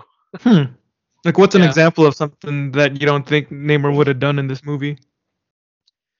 I think I think okay, there's a couple things. Early on in the movie, there's quite a few scenes, and this might not necessarily be chalked up to his acting as much as just how the writers wanted to write him, but there there is something about how earlier on in the movie he does seem like he's more charming and uh and I guess they kind of smooth his edges out. You know, when you see him taking Shuri on a tour of Telecon. Hmm. Yeah, but I don't know if that version of Namor is something that I believe. It's kind of a softer, cuddlier Namor, and there's a part of me that just imagines Namor as just kind of a cold-hearted dick. Yeah, but you could also tell yourself that he was just playing the role of a politician there because he is a king and he's trying to get something from her too, you know? Yeah, yeah, So and he may not have necessarily been completely sincere, but he could have just been comporting himself in a specific manner in order to be more winsome. but even under those circumstances, like I think I don't know that I imagine Namor to be a master politician in that sense. I think Well, he what's more likely, man? Could Namor be a master politician or the owner of a multi-billionaire company? I mean, I He could was a believe businessman in the comics, dude, so he must have been able to handle, you I know, could believe if that's the case, then I'd say it's more likely that he was a businessman, if only really. because we've seen how sociopathic most multi-billion-dollar business people are. So, you know, if he was someone like Martin Shkreli or something, then maybe I could believe that. If he was just cold-blooded and heartless and ruthless in his business endeavors, then sure, okay, that's a version of Namor that I could believe. Um, Dang, so like a kingly Namor doesn't make sense to you. I don't think he's yeah, I don't think I imagine him as uh I think there's a nobility to him, but I don't think there's any part of him that would ever try to curry anyone's favor, quite honestly. Okay. Okay, that Yeah, when you put it that way, that makes sense. Yeah. yeah. So I imagine if he was talking to Shuri and explaining to her the situation, explaining to her you know what Takulan was right like and why what their motivations were, like I imagine that he would do it from a place of strength, and we do see that later on, but I just feel like my version of Namor doesn't have a facade. He would be that way from the start to the finish, you know? True, true. Yeah, I hadn't Yeah, considered that, but I also don't think about Namor as often as you do. So, yeah, yeah, you've given me something to consider that I hadn't yeah. previously thought of. Like this was a version of Namor who was charming and who could be charming and who could be affable. And I do think that Tenoch Huerta did a good job of portraying that. I just don't know if, again, like these are the movies, so I don't I don't adhere to the idea that that's not the real Namor. This is impossible, you know. But I'll watch it, and in the back of my head, I'll always be like, okay, that was a good Namor. That might not be my Namor, but that was a good Namor. Right. That's fair. The other thing, the Would you other have moment. preferred it if he had been clean shaven and didn't have a nose ring? No, I was fine with this. Again, I was fine with this version of Namor. This might this might sound a little bad too, but there was a part of me that wanted him to be physically more imposing, though. I think that was something that I kind of wanted out of Namor. But You mean hey, you wanted a taller actor? uh, bigger, I guess. Like I wanted him to be physically imposing. I wanted him to be more menacing. You know, like maybe he didn't have to be menacing all the time, but when he turned it on, I wanted to be afraid of him. Hmm. Yeah. Um, the other scene that I was thinking of is actually at the very end of the movie, the very last scene where you see him, right? And he's painting. Yeah, and he's painting, and this is after he's lost his fight to Shuri, right? He was in And a pretty good mood about that. he was in a pretty good mood. And on top of that, when Namora comes to him and she's talking to him, and she's basically saying, "How could you make a deal with these, you know, with these surface dwellers or whatever, these air breathers, Yeah. right? How can you trust These them?" mouth breathers. Yeah, these mouth breathers. And she's like, "How can you trust them?" And in that moment, his entire demeanor, it almost felt kind of sheepish, because he was like, "Hey, you don't understand. We've just made a great alliance with these people. She could have killed me, but she didn't. She spared me. Like, that says great volumes about them." And it almost, have you ever heard that rule in politics, when they talk about debates, where they say, if you're explaining, you're already losing? Have you I have you I ever haven't heard of heard that? that, but I think Yeah. I know where you're going with it. Yeah. So in this scene, what Namor is doing is he's it almost felt like he was pleading with with Namora, trying to get her to understand why this is a good thing that you beat me in a fight and decided to team up with us, you know? Where Whereas I feel like the Namor in my head would have just been like, "I'm your king. You don't get to ask me questions." That's true. That's a good point, man. That's a good point. Yeah. Like, he Yeah. would have just been like, this was the decision that I've made. Like, there is no conversation about this. That is my version of Namor. Yeah. So, Yeah, I see where you're coming from. Yeah. I can yeah. understand that. Yeah. That's a So, reasonable analysis of how Namor should work. yeah. So again, this might not be my ideal version of Namor. I do think Tenoch Huerta did a good job with what he had.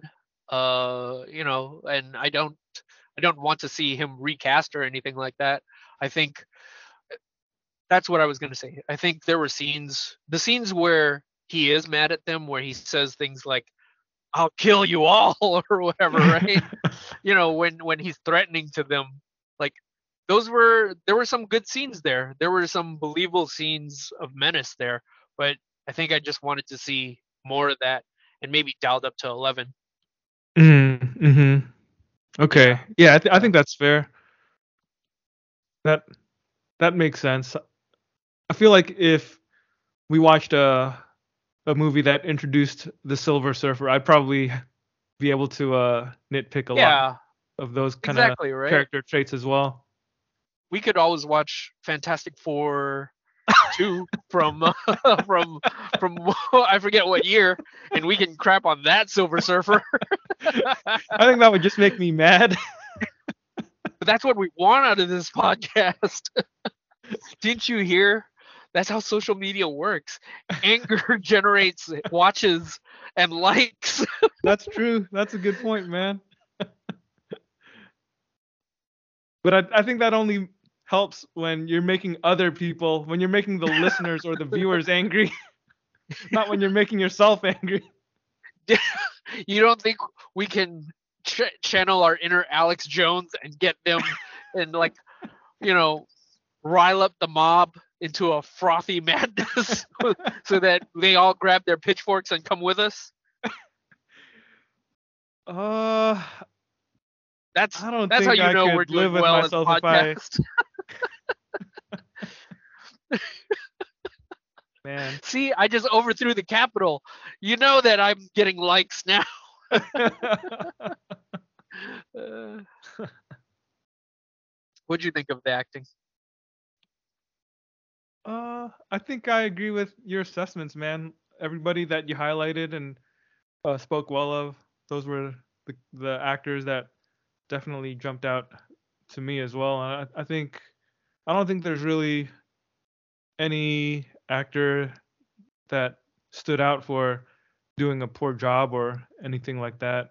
It was more just like an all Yeah, around strong effort. yeah. I Um, do. I will oh, say, like, uh-huh. again, I do think Angela Bassett was quite good as as a mother who you know who's lost her husband and her son, and is in this position where she has to rule. is thrust into this position where she has to rule. Like she had a strength to her that just emanated. Yeah, I think it would be fair to say that she might have carried that first half of the movie. Yeah, Like yeah, for sure. she was a really strong presence. Like everything in the film, like from the early moments where she was in front of the UN Council and really being a strong leader and standing up for her country, and like making a fool out of these other nations that tried to steal their vibranium, but Yeah, also being like kind of gracious about it as well. Like I yeah, thought that was a really powerful scene, some really convincing acting there, and then the more quiet scenes where she was just being a mother to yeah, Sherry yeah, when they went together to that little uh, campsite yeah. and tried to help her daughter deal with the grief of loss and stuff, and that scene was really good too. Like she had so much emotional range in her acting to be able to be Yeah. fierce and tender. Can I add one thing? Hmm. I had forgotten this, but I just looked it up while you were talking about it. But I do think Angela Bassett has redeemed herself because she played Amanda Waller in the Green Lantern movie. Oh shoot, the Ryan Yeah, Reynolds one. yeah, yeah. So she's by far better in this. Like I haven't seen that movie, but I imagine that it was bad. You should review that movie at some point. Should we? Should No, we? Should we I, put I really ourselves through don't. that? I feel like that's just a waste of time. I think I did watch something recently. Like I was just curious, so I played like a few minutes of it recently, and those few minutes were enough to convince me that my assessment of it was pretty accurate. It was bad. Yeah, Oh man. yeah. Either way, I believe that she redeemed herself with this movie in terms of her comic book roles. Could I ask you something though? Yeah. I'm kind of curious if about your impression of Namor.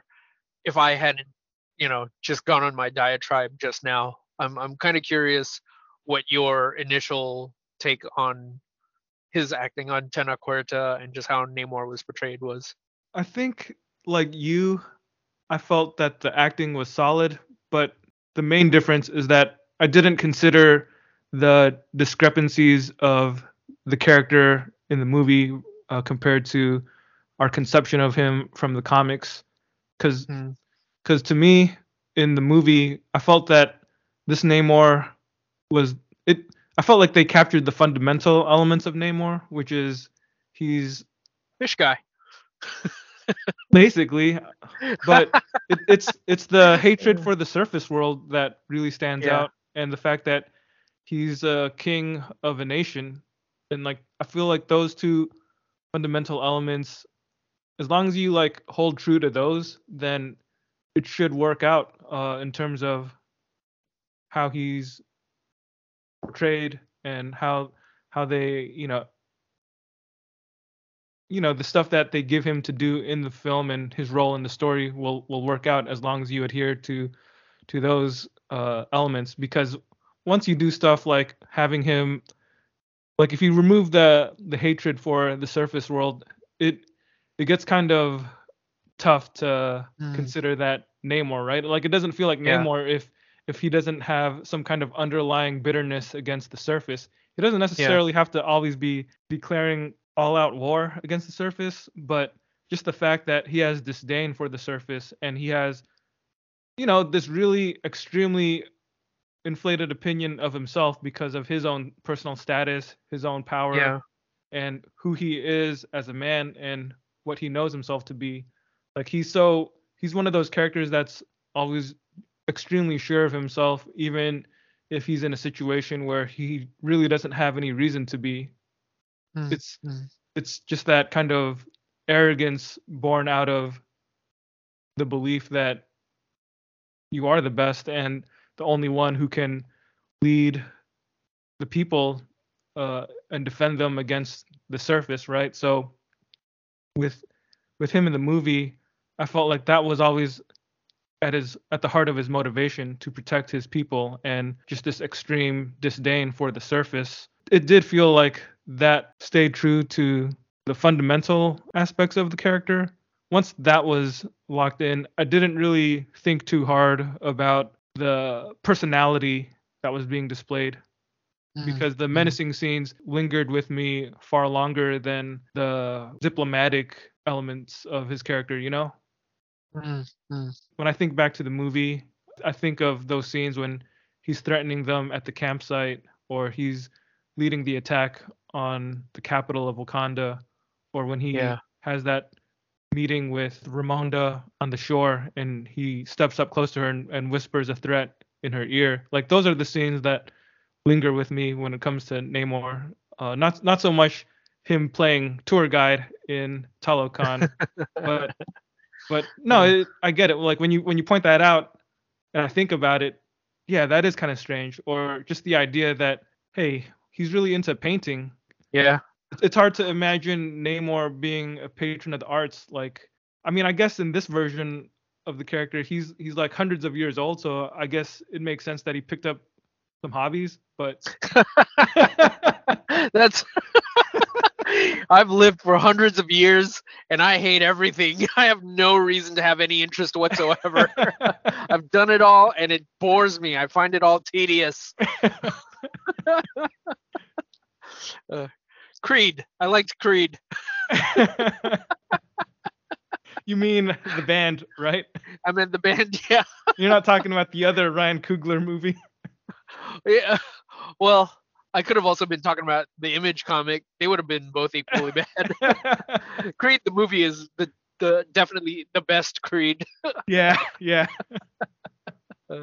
know, Albert, I did have another thought about the interpretation of Namor and what I was saying about how I didn't really bat an eyelash when I saw him playing the role of a charming diplomat during that scene with Shuri. Because I'm thinking Namor, yeah, he's typically the kind of guy who's got his arrogance and his attitude cranked up to 11. He's pretty brash. He's very brash, very angry at the world, or the surface at least, and thinks sounds like my kind of guy. Exactly. He's, if there's any comic book character who was your totem spirit animal, it would definitely be Namor. Yeah.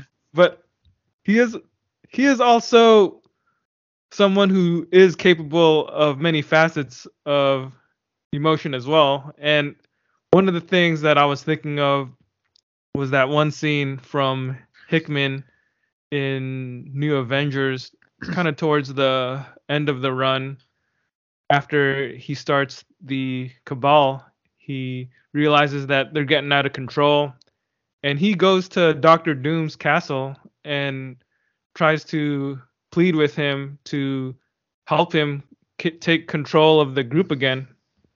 And there's that whole scene where they're having this nice formal dinner, and Namor doesn't really beg, but this is pretty much the closest he ever comes to groveling. And I feel like something like that feels like it's in character with Namor when he's speaking with another person who's part of royalty. Someone he considers potentially an equal. Yeah. Maybe not potentially an equal, maybe potentially a peer, because he's also a ruler. So I could see that on some level. Perhaps the fact that in the movie, like, that the fact that Namor treats Shuri with some kind of respect there in that scene, that's not necessarily against everything that I know about Namor in the conception of him I have in my mind. I don't know. You have any thoughts on that? I think I'm more flexible on that note. I don't know if that was necessarily... Yeah, I mean, I still think that, like I said earlier, I still think that... See, that's the thing. I don't know if at that point he's necessarily in a place where he's been humbled enough where he he can admit that he needs someone. Right. Right. So maybe if that was the stance he took towards the end, okay, like even then, Namor doesn't strike me as the kind of guy who would admit that he was ever humbled, ever. Yeah. But Yeah. um, That's what? fair. I think it's more just the aspect of knowing how to be diplomatic when it suits his Yeah, purposes. yeah. Like I still do think that the one scene that really made me crook my eyebrow was just the very last scene with him talking to, you know, one of his subjects basically, and Yeah. I mean, isn't and Namora his cousin? yeah, I guess it's his cousin, but when you're king, everyone's your subject. Fair enough. Yeah, and it's It it kind of, that scene in the movie felt like he was just trying to polish a piece of dung. yeah, but I still felt like it was it was kind of in contrast to what they were saying earlier when Baka was talking about him, and he was like, they call him a god. So, if we're going to take this guy on, we have to understand that the people that are worshiping him, we're opening up a can of worms. This guy isn't just some other like tin pot dictator or ruler. Like they literally view this guy as a god. They call him their god. So, Mm-hmm. Mm-hmm. for me to imagine Namor in this position trying to, you know, explain himself to Namora or whatever, it's not, like I said, it's not something that maybe from a logical perspective, it's something that makes sense. Something for in order to make the plot make sense. But Yeah. I don't know. Just in my mind's eye, I just don't see Namor doing that. It just feels like, as far as he's concerned, his word is law, and that is all the explanation that there should be. Mm-hmm. You Mm-hmm. know? Okay. Got it. Yeah. But it's a thing that's definite. I didn't write Namor, so it's definitely open to interpretation. But yeah, Yeah. I was gonna ask if you had any thoughts about the general direction of the film. I was gonna say I don't know that I know enough technical aspects of the artistry of or the craft of cinema. So there's really not much that I can say that doesn't just basically amount to it good or it pretty, you know? So, was it good? Was it pretty? Minus those scenes that we described where some of the CG looked kind of off, I do think that it's like you were mentioning earlier, the scenes of quiet contemplation were probably the better scenes to observe and take in. So I do think that those scenes were probably the brunt of the emotional weight of the film, and those are probably the scenes that tilted uh my perspective on the film to be more favorable than not, right? Like Mm-hmm. I think any I think 5 seconds of Shuri feeling pain for the loss of her mother and her brother and dealing with her grief. Five seconds of that is worth, however many minutes they put of Atlanteans riding up on a submarine or whatever.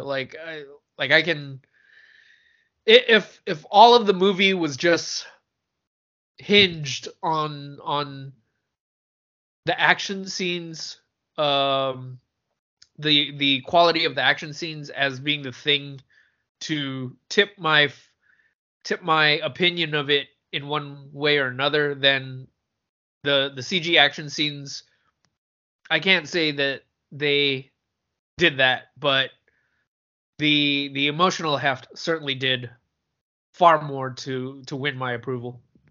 Yeah. I think when we talked about the first movie way back in one of our earlier episodes, one of the big criticisms that we had was the action in that movie. And I still think that's probably the case here too. I think the action is actually the weakest part of the movie. And I wasn't particularly impressed with the choreography and the editing. Yeah. Like, Yeah. for example, the final battle with it's not just the fact that it's all these actors and CG armies against a green screen uh in the middle of the what's supposed to be the ocean, right?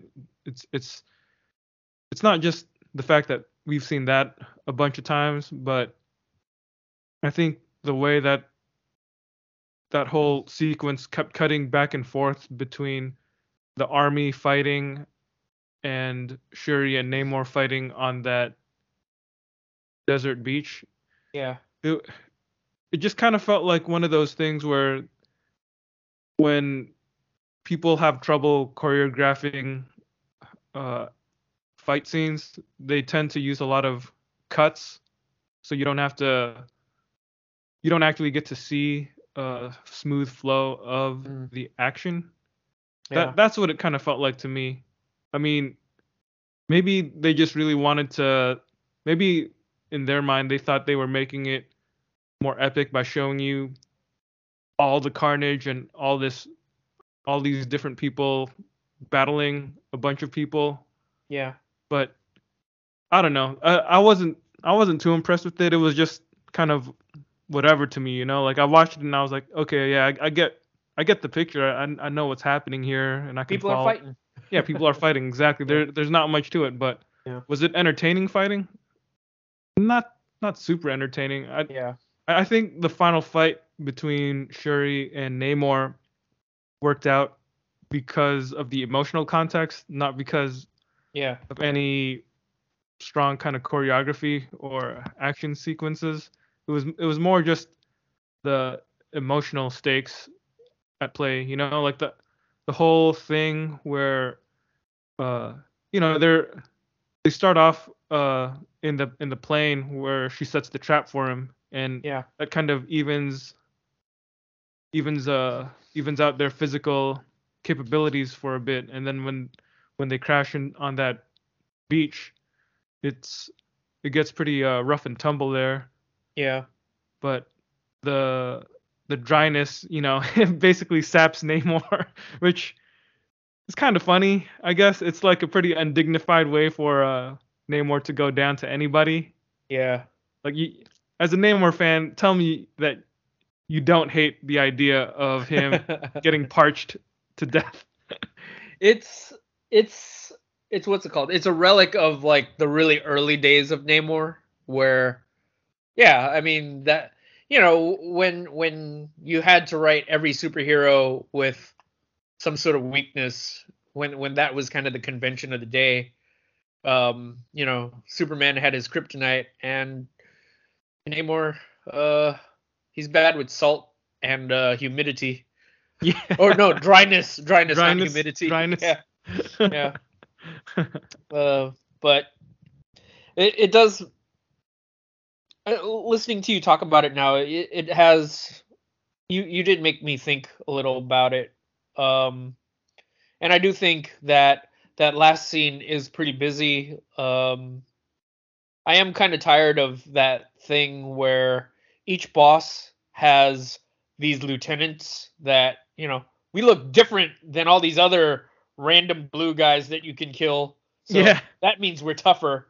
And then, on the other side, you have Shuri and you have her supporting cast, but that makes it so that it evens out so that everyone has one person that they line up against when they fight, Yeah.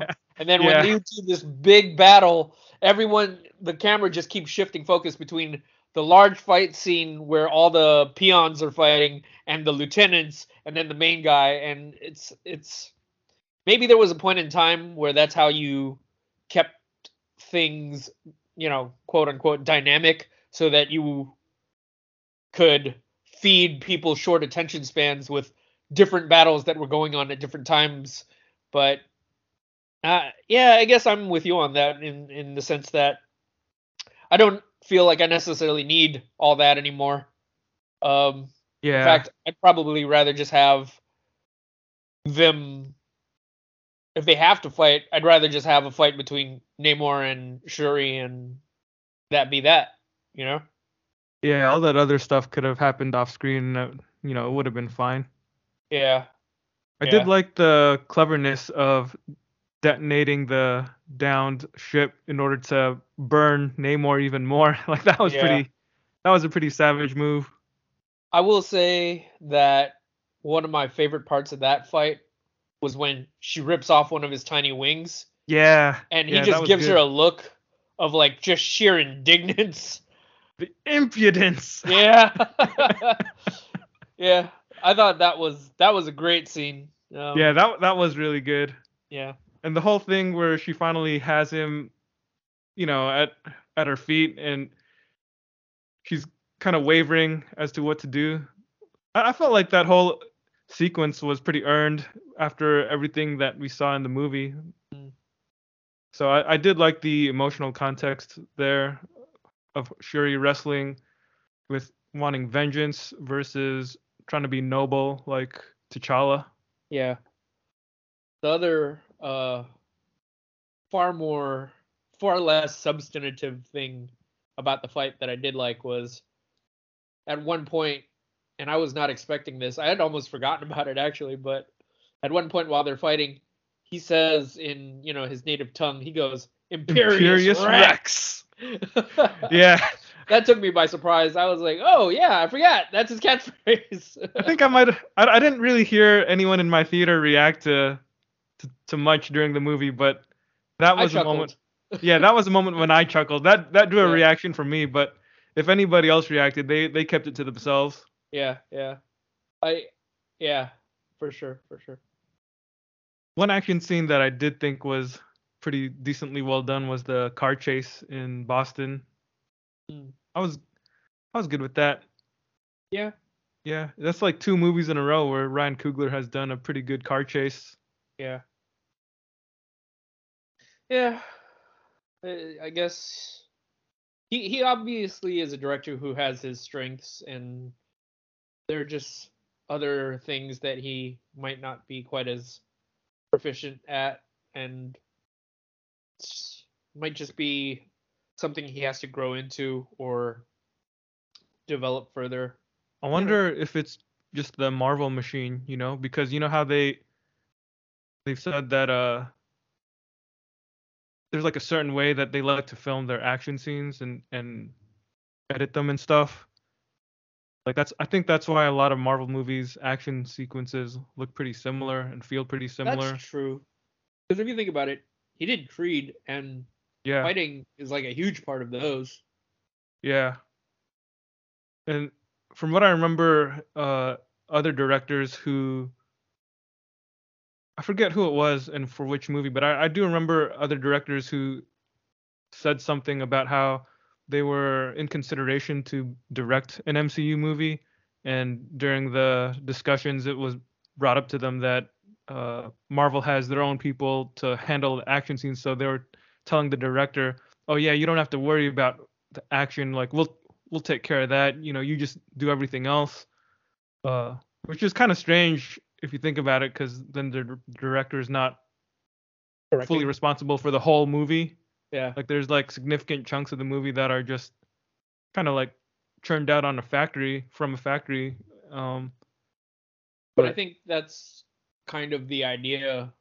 Like, I know that there's an element of it that's artistic that we want to see in the product just because we love comics so much. yeah, But at the end of the day, and this is true of comics as well as the movies that are made about them, but because it is a big industrial machine, like that's kind of how they've they've perfected the art of producing movies in a, what's that, system called that system where you have like a conveyor belt and everybody does one section of it Oh yeah, until what's the word for that? like mass production. Yeah. Yeah, exactly, right? Because it's cost effective and everybody knows what they're supposed to do, and but there is, I guess, some part of it that just saps the soul of the creativity a little bit. And I do think it does take the more creative minds to be able to find ways to break that mold. Maybe it's not something that completely breaks the mold, but you know, in whatever way you can, to whatever way you can defy convention, it's the good directors that do that. Yeah, and one of the things that I think Ryan Coogler excels at is making characters come to life and matter to us by making us privy to their internal emotions and the weight Yeah, of their responsibilities and decisions. Because with Wakanda Forever, so much of this film is filtered through a sense of grief and loss. yeah, It's really mainly just during the action scenes when we're jarred from that general atmosphere and thrown into the standard MCU product. yeah, Because like yeah, when I think about his other movies, uh, like Fruitvale Station, right? Like that one, you spend so much time with Oscar Grant in that movie, that you just end up caring about him, and it's that movie is about spending a day, spending the last day of his life, just following him around as he's doing his living. everyday activities with no inclination that he's gonna get killed. And as you watch that movie, you can't really help but feel a sense of like you're getting to know this person. Like he's a person, not just a victim that you read about in the news. Yeah, And then I felt like with Creed, you spend so much time with the main character there that you're really privy to his motivations and the stuff that drives him as well. And um, with this movie, I think, especially with the character of Shuri, like you really see all the seeds for her character arc being sown from the very beginning. Like from the opening moments when she's trying to synthesize that herb, and then later on in the movie she has the conversation with her mother at the campsite, and then she kind of goes on her own little adventure for a while, and then her mother dies, and then she has another funeral to attend. It's like all this stuff is just being piled on her, so it helps you it helps you get into her head a bit and understand why that character would be angry. yeah, So so when she's got Namor at the tip of a spear, that's a pretty big moment where she's gonna go one way or the other. And I thought that whole the way that it was executed was pretty well done. mm. Actually, now that I think about it, the way that the entirety of the movie was structured was pretty interesting too. Hmm. Because there really are only a handful of action scenes, and they're kind of segmented off at pretty disparate, pretty far off points from one another. So it really does feel like so much of the movie is just the character pieces moving along, you know? Yeah, Uh, and the character pieces are the best part of the movie. Absolutely, absolutely.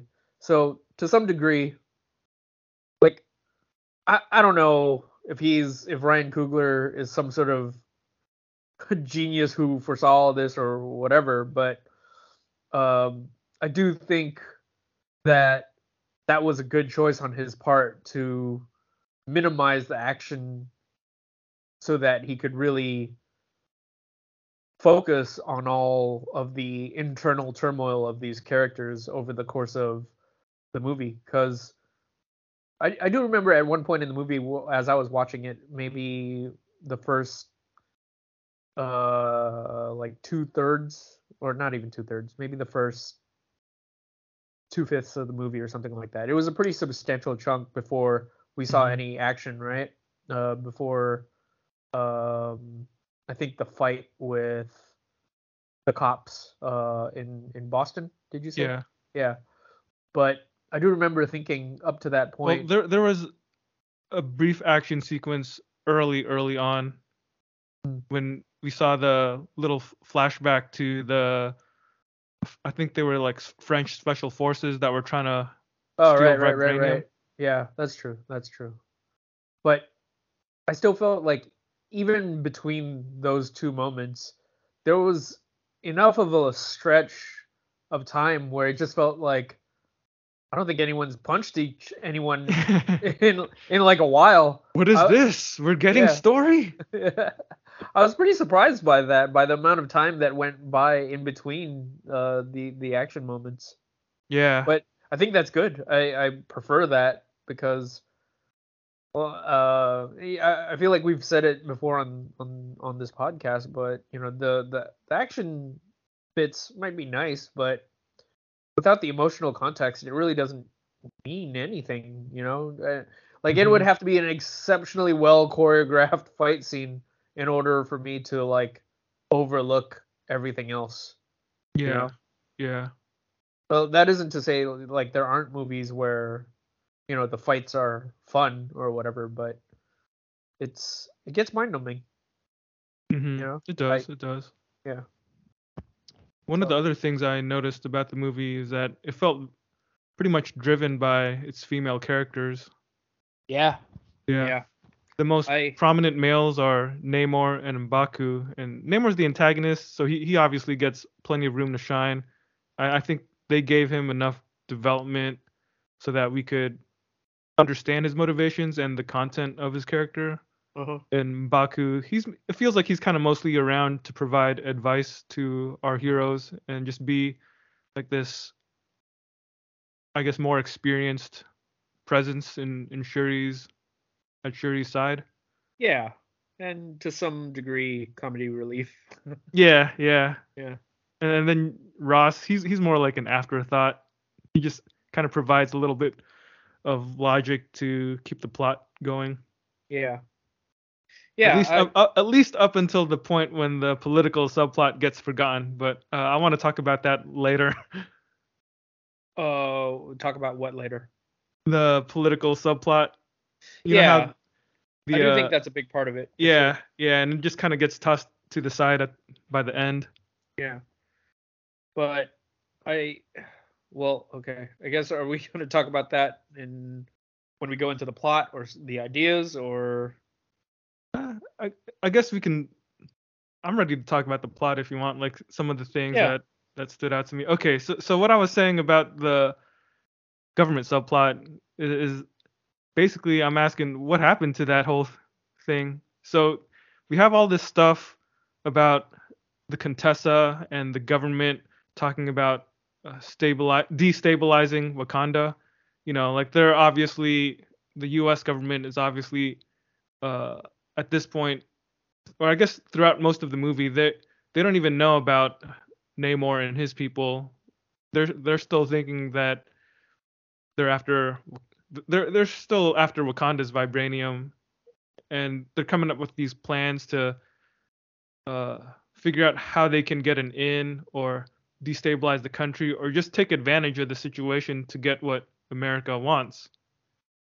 But it's just totally left by the wayside. All that really happens is we get that scene where the Contessa reveals to Ross that she tricked him, that she had bugged the Kimayo beads the whole time and has been listening to his conversations.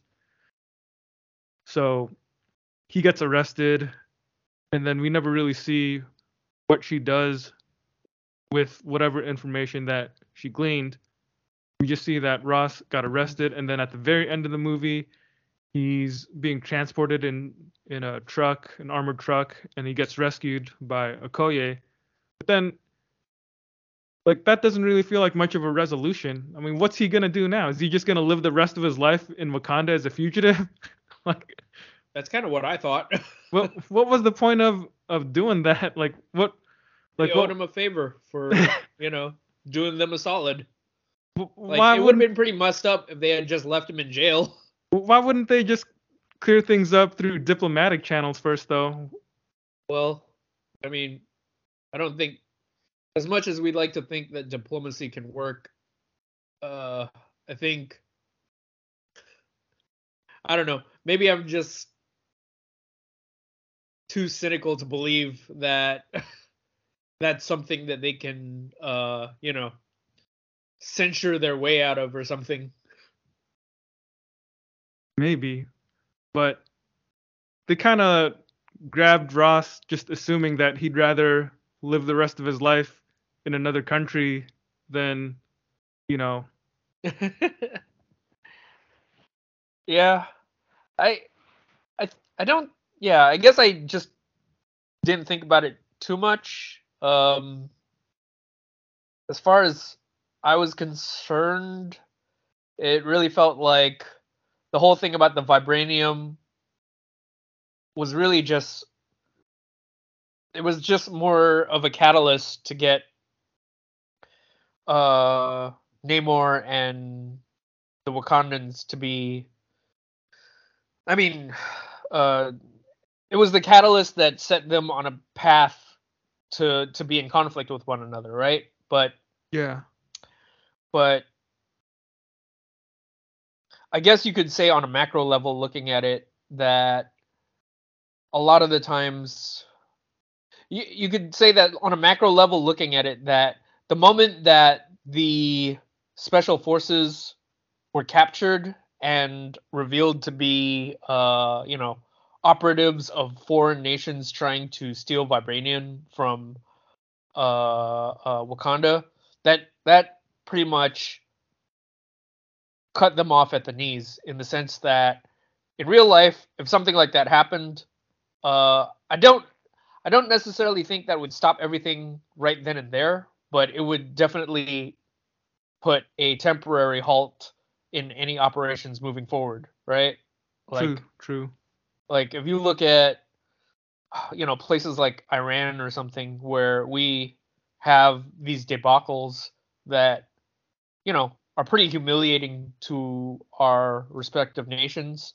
Um, what follows usually is a length of time where you just kind of see the nation retract into itself.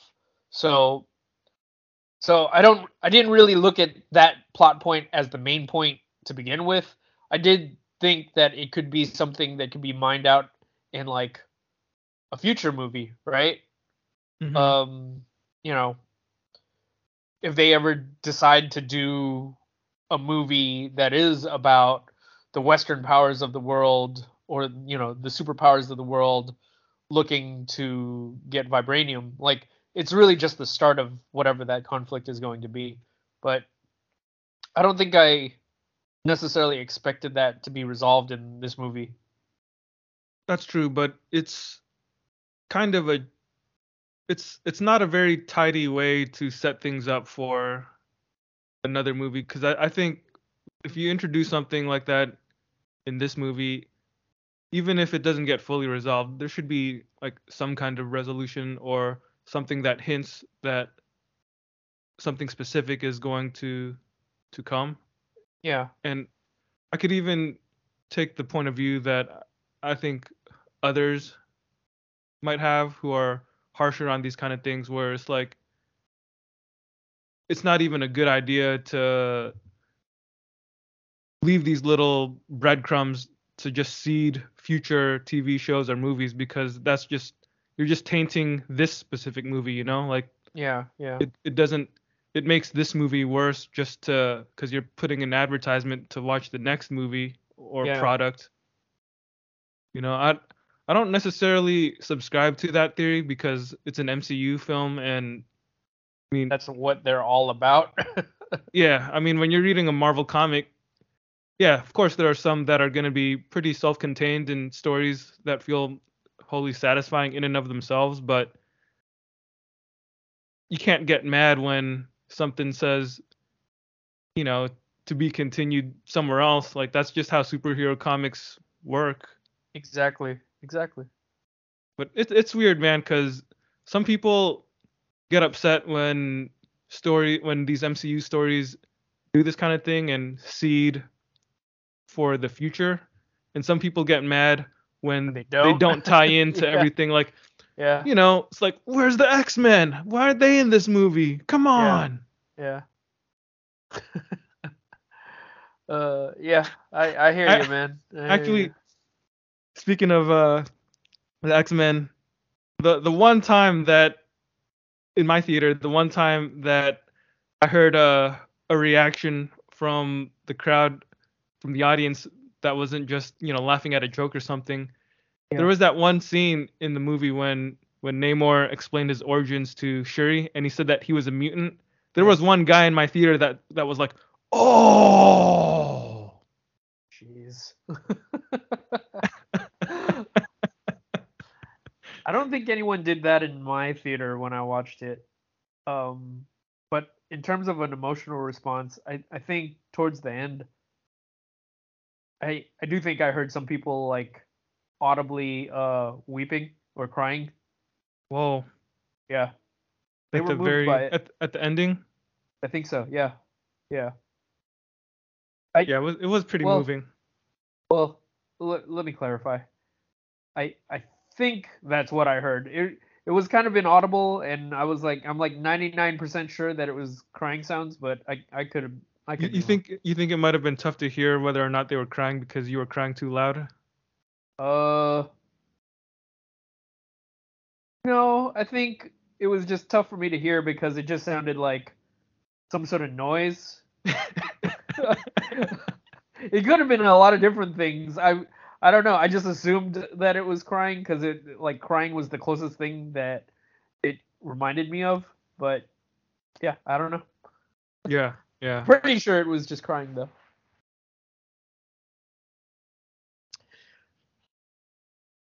I don't know. Maybe we'll get a continuation of that government subplot and whatever the Contessa is up to in the Thunderbolts movie or something. But Yeah, I don't. It to me it still feels like a wasted subplot in this movie. I felt like they could have done a better job of yeah. tying up that or wrapping up that box or whatever, however you want to say it. Just I it's think a that's loose fair. it's a loose thread that really goes Yeah, nowhere. I think that's fair. I think until this moment that you brought it up, I hadn't really even thought about it. I was just like, oh, it's like one of those political thrillers where, you know, the unintended consequences of political machinations set the ball rolling for this bigger thing. And, you know, even though there are these other players, yeah, I just thought that their role in it for the time being was just done, and I really didn't think about it beyond that. Yeah, it But distracted me because those scenes with the Contessa and Ross and those scenes with the government officials, uh they just kept cropping up throughout the movie yeah, enough to be significant. It almost felt like those scenes could have been in a whole different movie in a way. yeah, Like for the most part, they didn't interact with the main cast other than Ross when Okoye and Shuri were in Boston, but or I don't no, it was like they went to see him when Virginia, he was in Virginia, I think. yeah, he's in And, Virginia. yeah, and that was pretty much it. Like everything else was, I guess, like a phone call or something. But uh, yeah, there wasn't. It just didn't feel Yeah, resolved. and not to get too uh fanboyish or in the weeds about it, but didn't they say that she? Yeah, no, they didn't. I don't know if anyone officially said it, but it looks like Contessa's gonna be involved in the Thunderbolts, right? Yeah, I know she wasn't. The actress was announced as part of the cast when they shared who was gonna be in the Thunderbolts movie. Yeah, Julia Louis Dreyfus. Yeah, Yeah, I did from like that one Seinfeld. scene. Yeah, yeah, It's funny to think that she it's was. funny to imagine that character being the head of the CIA or I don't what's her title? whatever it is. She's Yeah. like a super spy or something. Yeah. But I did like the scene with Everett Ross in, his kitchen, Yeah. and Everett Ross says to her something to the effect of, "Have you ever thought that they might be doing the right thing? Have you ever thought, what if we had all the vibranium in the world? What we'd be doing with it?" Hmm. And I think she said something to the effect of, "That's all I ever think about," or something like that. Yeah. You know, Yeah. and I like I don't know about you, but like you said, the main thing that she's primarily known for is Seinfeld and Veep. Those are like the two biggest recognizable shows on her resume. But seeing her do that scene there, that was pretty menacing. I was like, oh, okay, she's she's got a little bit of range in there. Hmm. So Hmm. I did like that. I also thought it was funny how the Contessa Valentina Allegra de Fontaine was married to Everett K. Ross. That was a detail that made me chuckle when Yeah. they mentioned it. Was that the case in comics? I have no idea. No, Like I didn't think so, right? no. Okay. I mean, in the comics, Contessa and Nick Fury had a thing, Yeah, yeah. That's and what I Everett K. remembered. Ross wasn't. He wasn't really a secret agent. He was a diplomat. He really was more of a bumbling, Pencil pusher. yeah, like a Yeah. good-hearted one, but still nobody near as competent as the version we see in the movie. Okay. Okay. Okay. Was there anything else you wanted to talk about in terms of the plot? Nothing super specific that jumps out unless you want to talk about the ending sequence, which is something that I did really like. Yeah, sure. It came as a surprise, but after everything that happened, after all of the conflict between Namor and Shuri, and Takulan and Wakanda, after all that being resolved, Shuri goes on. I was gonna about to say a vision quest. It kind of felt like she just went backpacking to Yeah, Haiti. yeah, yeah, exactly. She It, went, she went to find herself. it's kind of strange if you think about it, because her country just went through some tumultuous stuff, and she's the leader of the country. The princess of Wakanda is just backpacking through Haiti while her country is recovering from this Well, massive event.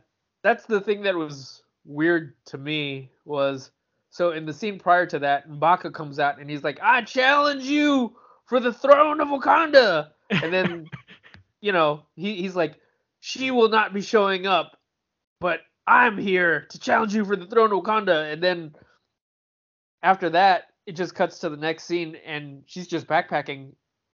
So that juxtaposition was weird to me because I was like, wait, so did they fight? She lost. That's why she had to leave the country. It was a little jarring. I really like I scratched my head on that one, Yeah, I wonder who M'Baku ended up fighting. Uh, Yeah. Like if she couldn't show up, then who was he fighting? yeah, yeah. But I yeah, don't know. I guess if you just take it as a joke, then it's it doesn't matter. it doesn't matter. Yeah. Whatever. But then what were they all there for then? Yeah, yeah. She just kind of thumbed her nose at all the elders and Yeah. their customs and their Yeah. traditional rituals and stuff. But I guess they tended to portray Shuri as somebody who doesn't really care for tradition. So maybe, She's kind of a rebel. yeah, she is quite rebellious. Yeah. But that decision to go backpacking while her country probably could use her, probably needs her at that Yeah. moment. That's it's kind of head scratching if you think about it. But if you don't Yeah. think about it and you just take it in for the emotional element, then I do think it's a really powerful thing, that Yeah. ending. Yeah. Yeah, but it ends on a note where she goes and sees forgot the other girl's name. Nakia. Yeah. And it was a scene that was alluded to earlier in the movie, where Angela Bassett's character was burning her funeral robes, but Shuri couldn't bring herself to do it because I think she just had a lot more emotional hurt, and the ceremony and act of just burning her funeral garbs, um, her mourning garbs, just felt empty to her, right? Mm-hmm. Mm-hmm. And at the very end of the movie, she's finally ready to perform that ceremony, and I don't even know if it's officially a ceremony, but to set these garbs on fire and kind of bringing herself closure. I think And it is a ceremony. okay, I like, because I wasn't sure if it was like an official ceremony or if it was just a symbolic thing that they were doing, but okay. I um think it's both. A ceremony yeah, doesn't necessarily have to demand a whole lot of pomp and circumstance. yeah, but I just meant ceremony in the sense that it was something enshrined in their culture. I guess it doesn't matter. It seemed Yeah, like it was. yeah. But yeah, but as she's burning these garbs, um, I forget her name again, but uh, the other character comes out, Oh, and Nakia. Nakia comes out, and she reveals that she and T'Challa had a kid together, and yeah, this kid is going to be was hidden away because I assume because the life that T'Challa led wasn't one that made it safe for it didn't make the time right for this child to be around, Yeah, for the better lack of a term. I think she said that T'Challa didn't want him to grow up with the pressure of the throne. Oh, okay, okay. Just live a life, like a regular life. Yeah. And what ends up happening is, we get the revelation that she they have a son, and the son is going to be, well, I guess the implication is that he's going to be the next Black Panther. Yeah, yeah.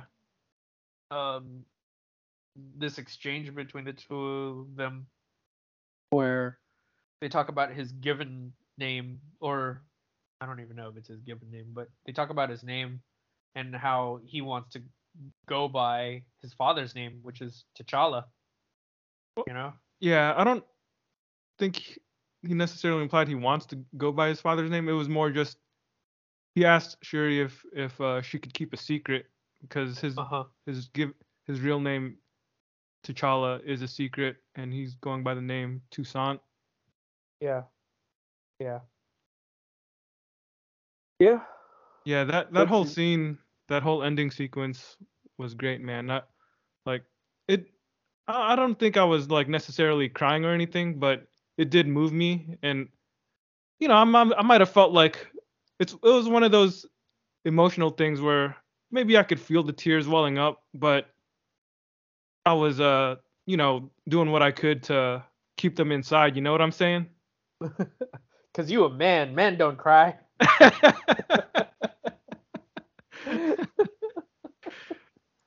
I think it was just more that there were a lot of people in that theater, and I didn't want to walk out like that or anything.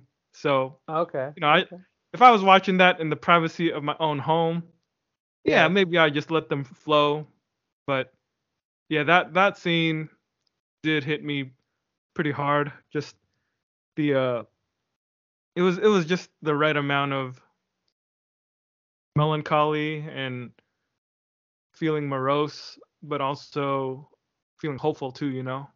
Yeah. It was a good end note to it, because after watching an entire movie where Shuri just watched, and not just watched, but was constantly reminded of all of her dead family members, to end on this note where she gets something back is pretty uplifting. Um, if I had to be, if I had to say though, under normal circumstances, the revelation of a hidden son isn't something that I'm a big fan of. It does make me think of something like Nick Fury, where when they wanted to make Nick Fury in the comics look like Nick Fury in the movies, it turns out he had a long lost son we didn't know about, and it just happened to look like Samuel L. Jackson. But I think this version of it was subtle enough where I could be on board with it, and there's also the emotional implications of all of the loss that we've dealt with, with the passing of Chadwick Boseman, and Hmm. yeah, that's probably the most reasonable way to replace the character without doing an interdimensional rift where he's Yeah. replaced by an alternate universe version clone of himself. Yeah. I mean, I don't even look at it as trying to replace him or anything. It's I think it's mainly exactly what you said a few minutes ago, where Shuri, after all this loss, she realizes that she found someone, like she gained something, Yeah, and yeah, and that's good enough for me. Like I don't have to imagine for myself, oh, what's gonna happen in like 20 years when this kid grows up and he can become Black Panther or whatever, like that is like the farthest thing from my mind at this point. It's more just yeah. the emotional element of the whole scene, and the way that it was structured her with Shuri starting the ceremony on the beach, and then it The just way goes to that the it was an credits. end credit sequence. Yeah, Yeah. the way that it was integrated into the end credits, where you just see the robe burning, and man, I can't believe Ryan Coogler made me like a Rihanna song. It's like I don't even listen to Rihanna. Like I know who she is and stuff. Probably heard her singing the hook on rap songs like with Eminem or Jay-Z or something, but it's not like I can't name a single Rihanna song. Like I don't that's just not Umbrella, dude. I don't even know what that is. Oh, wow. Yeah, Okay. I don't listen to that kind of music typically. Like I'm pretty Okay. ignorant of a lot of pop music, so Yeah. like this song though, like I liked it, man. Like it fit the scene. Was pretty good to watch in the theater, I think. And then how that credits scene ends, and then we get the scene where Nakia comes out with the young boy. Yeah. Uh, yeah, it was emotional, man. Like it's it might be among the most emotional I've ever felt watching an MCU movie. So I definitely give them kudos for that. Nice. Usually these movies don't really hit hit too hard, but I think yeah, I think I just naturally gravitate towards movies that or stories that deal with grief and loss. Yeah. So there's something about them that just resonates with me. They're moving. There's, Hmm. it goes back to what we were saying earlier, where like I could very much experience a video game on film where all I'm doing is frothing at the mouth at the thought of, whoa, look at that spin kick, look at those lasers or whatever. But at the end of the day, I need the emotional context in order for this to mean anything to me. Exactly, exactly. And Yeah. I think that emotional context in the ending was like really, really authentic, man. And I guess it just hit me harder too, cause one of my friends passed away earlier this year, so it seeing that scene in the movie, I don't know, it just kind of hit harder. Yeah, that absolutely makes sense. And I guess we don't, not everyone necessarily gets I guess an ending, a happy ending, quite like that after uh, the amount of loss that we deal with. So it is nice to see Hmm. Hmm. that, like we said, after the passing of all those characters, for her to get a little something back, a new Yeah. a new chance, new start. Hmm. Yeah, Because it's a story about dealing with grief, but it's also about how to move forward. yeah, yeah. Actually, when I think about it now, it does kind of remind me of the end of Thor: Love and Thunder. Uh, Hmm. that last scene with Thor and what was the name of the little girl? Thunder? Was her? Did they actually call her that? I I think thought that her was. name was it. I thought her name was Love, but Oh, it I might have don't been Love. remember. Might have been Love. But I thought that was a cute little scene too. Like a Yeah, cute little note to end it on. I'm looking forward to my single father Thor story. Yeah. That's everything you wanted and needed that Well, you didn't know. I need a story about a single father Thor who's also dealing with grief and loss. And they do that. I think that'll be the greatest story of all time. That'll be peak fiction. Oh man. All right. Anything else about the plot you wanted to discuss? uh, I don't think there is anything else really for Okay. me. I felt like most of the story was fairly straightforward, and I didn't really like the stuff that we just talked about was probably the stuff that jumped out at me the most. Yeah. What about you? Um Anything you wanted to highlight? I mean, the stuff that I want to talk about is probably in the next section where if you're ready to talk about like ideas, Yeah, yeah, let's do um it. I think I think that was stuff that I looked at and was pretty pretty fascinated by over the course of my viewing. But Mm-hmm. it's it's pretty dense in that regard. There's a lot of stuff in there about nations, right? This just how nations operate in the context of one another. Just the I guess the intricate web, Geopolitics. yeah, the intricate geopolitics of this existence, but there's also the burden of colonialism and how it just kind of taints everything, right? Mm-hmm. And I do think that Namor's story is one in which their nation is more or less a foil for something like Wakanda, right? Yeah. Where they talk about how, Wakanda has all this vibranium, but it is because they revealed themselves to the world that now the rest of the world in search of vibranium has come and discovered them, right? And they have this history with the surface world.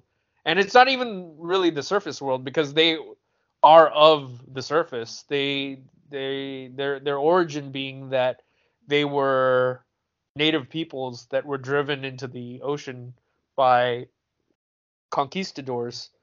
So, they have an understanding of colonizers. They know what the drive for resource does to people, and that's something that has burned itself into their heart ever since, to the point Mm-hmm. where they've been living in relative obscurity for centuries, and now that the world is actively seeking this mineral, this metal, they know in their heart of hearts what this could lead to. So it might sound crazy for Namor to go and say that, yeah, my solution to this is to kill them all, Yeah. like to go to war with every surface nation. But again, if you look back at just what they've been through, I mean, I don't know that that's such a big surprise. I'm not saying that it's a right attitude to have, but it's not a surprising attitude to have, you know? Yeah, that Yeah. that definitely tracks with the comic book Namor as well. Yeah. Yeah. He would have no compunctions about declaring war on every surface nation. Yeah. Yeah. And I don't know, it is interesting to see Wakanda be in that position where they are actively living in the world that Namor is describing, because upon revealing themselves to the rest of the world, we're already seeing the forces, the powers of the world use whatever means necessary to try to get vibranium.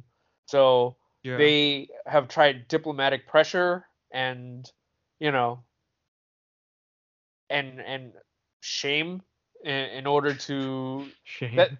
I mean, that's what it was, right? Yeah. They had this giant committee where they put them on blast for not sharing the resources of the world with them, not sharing the resources of Wakanda with them, as if, again, shaming them is going to be the thing that's going to get them to give it up. But we also saw that when diplomatic channels weren't available, they were willing to attack Wakandan facilities to try to get vibranium. Mhm. So they're actively living in this world where they that Namor fears, but they've just they've just decided to take a more, I guess you might call it, reasonable or a more logical track, in Mhm. that they understand that they can't go to war with everybody. Yeah. Yeah. Yeah, that's true. So it is an interesting comparison to have between these two nations. I thought that was pretty fascinating stuff. Yeah. I would even go so far as to say that Namor works as a foil to the deceased T'Challa. Yeah. No. Yeah. That was a thought I had too. Where, here you have uh Wakanda without their king, and in the absence of T'Challa, we see another nation that is under similar circumstances, and and Namor acts as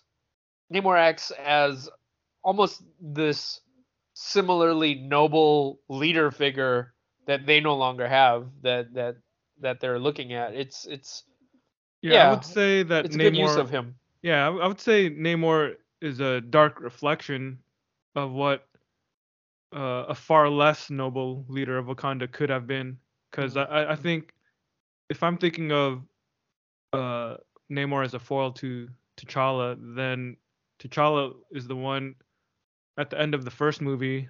You know, he had that uh, nobility to him where he was opening up his country to some extent in order Yeah, to start to be more politically engaged with the rest of the world, and he did it in good faith. You know, like in the movie, it was basically one of those things where he learned to uh, turn away or let go of that kind of cynicism. You mm. know, very much in contrast to Killmonger's means and methods in that movie. But here, I guess there's a similarity between Namor and Killmonger as well, and both of them being foiled to T'Challa. And I feel like this conception of Namor in the movie, uh, he's the one who's willing to be a monster. You know, he doesn't care if the whole world hates what he does or thinks that it's like he had no problem with attacking a populated city and attacking all these innocent Yeah, people yeah, who were just going about their business. He sent his soldiers there and he personally rained destruction on Wakanda. Like that was just to send a message, like he wasn't even it wasn't even anything where he had to retaliate for anything. It was just purely to send a message, and he killed all those people. Hmm. But that kind of actually does vibe with how I perceive Namor. Uh, I guess thanks to all the Hickman comics I've consumed, because he is the one who's willing to be a monster. Like he doesn't Yeah. in those comics, man. Like those those New Avengers comics, when you get a lot of the interaction between Namor and T'Challa, they're constantly reflections of each other, and Namor is the one who's willing to muddy his hands. He's the one who's willing to destroy a world in order to save his own world.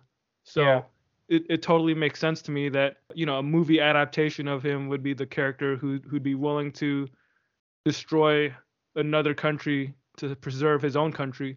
Yeah. It's interesting to think about how these two nations are just so similar, but the way that the story plays out, it does really play up the tragedy aspect of it, which is, under different circumstances, these two nations would be allies and friends on a more positive note, right? Hmm. But the way that everything happens, Shuri ends up going with Namor down into Takulan, and then Talokan. Talokan, and when Nakia comes to save her, like, you know, she's just doing what she's doing to get Shuri back, Shuri and Riri, but Yeah. it's not the sort of thing that you can do with kids gloves. And what ends up happening is a couple of Takulan citizens end up getting killed as a result, and that just sets Namor off on his path. And it's just this idea of, again, this I guess it's this cycle of violence that is constantly feeding into itself, Right. all just from the original seed of mistrust. So yeah, that's it was pretty well thought out stuff. Yeah. Yeah. Yeah. I will say this. There was one thought that I did have. You mentioned earlier that in terms of one of the interesting things about this movie was that the female cast was so Hmm. prominent in it, right? Hmm. Where all of the from the perspective of Wakanda, all of the really, I guess, the meaty story parts were all from the women's perspectives. And there was something that a thought that did cross my mind when I was watching it, which was the idea of Namor as kind of a pretty. I think the conventional version of Namor is a pretty good stand-in for the typical toxic masculine archetype. Yeah. Yeah. So that I don't think that was something that they necessarily explored here, but I think there was part of me that was kind of curious to see if they would uh, you know, portray him as a misogynist and a sexist, cuz like you, I did read, or I didn't read all of the Hickman New Avengers stuff, but I read enough of it to know the dynamic that T'Challa and Namor have in those comics, and that's a pretty special thing. It's a pretty unique relationship that they have, and it's not something that I'm not saying that they can't recreate it between Shuri and Namor. Like, they obviously did it, but I was waiting the whole time for her to tell him, "Every breath you take from me is mercy." but I do think if you're if we go back to that idea that you've mentioned in the past where, there are certain stories that work best because they are stories that only specific characters can tell, Mm-hmm. then I do think that that means that a story about a feud between Shuri and Namor could be different than, a story about a feud between Namor and T'Challa, right? I agree. And Yeah, the it'll be idea different. that there's this element of sexism to it was something that I thought they could explore a little. I mean, they didn't, and I don't think I'm necessarily losing anything because of it, but I don't know. It's still something that I ponder. I've read some comics where Namor is pretty sleazy. Yeah, exactly. Like, Remember that Bendis and Malieve Illuminati one shot? yeah, he was kind of a gross middle-aged man hitting on White Queen. Yeah, yeah. Yeah, but not just that. Like it just feels like whenever he's around the Invisible Woman, his whole thing is Oh I'm trying to yeah. bag you in spite of the fact that you're married. You know? Yeah, yeah. He's literally trying to carry her back into the ocean. Yeah. So he's not really a dude who. I find it hard to imagine that he's a guy who's very considerate of women outside of what they can do for his wiener.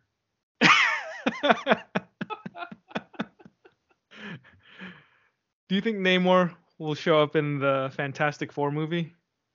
Uh, that is maybe at some point. I don't know if that's something that they can just do right off the bat. But the Namor is primarily a Fantastic Four villain, or antagonist. He was primarily known for being a Fantastic Four antagonist all those years ago. So Mm-hmm. it's not outside the realm of possibility that eventually he's going to show up and have this conflict with them. I'm still hoping that if we do get some multiversal hijinks with the Fantastic Four, we'll have Chris Evans as Johnny Storm and Michael B. Jordan as Johnny Storm in the same movie. You think that'll happen, dude? Like when we uh get to the Kang Dynasty movie and they do their version of Avengers Forever and the Destiny War, you think we'll get those two alternate versions of Johnny Storm on the same team? Look, after Spider-Man, No Way Home. No Way Home, Mm-hmm. was that the one? Yeah. Yeah. I'm pretty sure if Disney thinks they can make a bunch of money off it, they're gonna find a way to do it at some point. I would not put it beyond them to do that. Come on, man. You don't want to see that? I don't. I really It'd don't. be so funny though. I don't think they'd play it for laughs. I'm pretty sure they would play But it for that's what makes it serial. even funnier. The lack of self-awareness, man. Well, when you put it that way. Because then we're not just laughing at the movie, but we're laughing at all the people who actually like it. That's true. That's true. And what's You more got me. entertaining than that? You got me, dude. You got me. I'm on board. I want to seize this. Yeah. Did you think there were any other ideas or concepts that the movie was following that are worth mentioning or that jumped out at you? Mm, I guess the only other thing that jumped out at me was something that you mentioned earlier on, and I guess you kind of did just touch on it again, but it's the idea of colonialism and just how what effect that has on the world.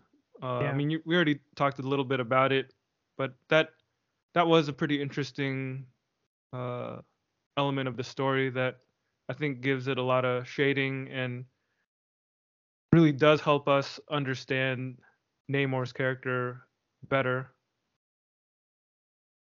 Yeah. There's uh there's this one scene where he talks about his childhood and how like he's long lived because of his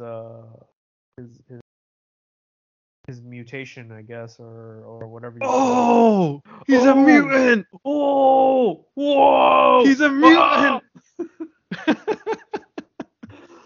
But yeah, the scene is he was talking about how he lived long enough to watch his mother die, and his mother tells him that that she wishes to be buried on the land that she used to live on.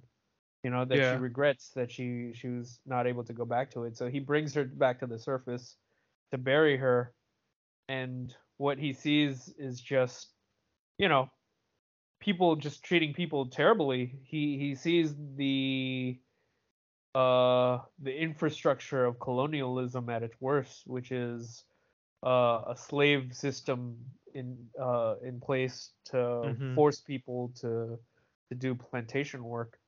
And in that moment, he just sets the world on fire. He Yeah. just messes them all up. I did think that it was interesting that they tied Namor to this want to say like Latin American identity. Uh, because the original Namor, I don't even he was kind of his own thing, right? Like, just Yeah. mer people or fish people. Like it wasn't They were really. they were just generic Atlanteans. Yeah, exactly. But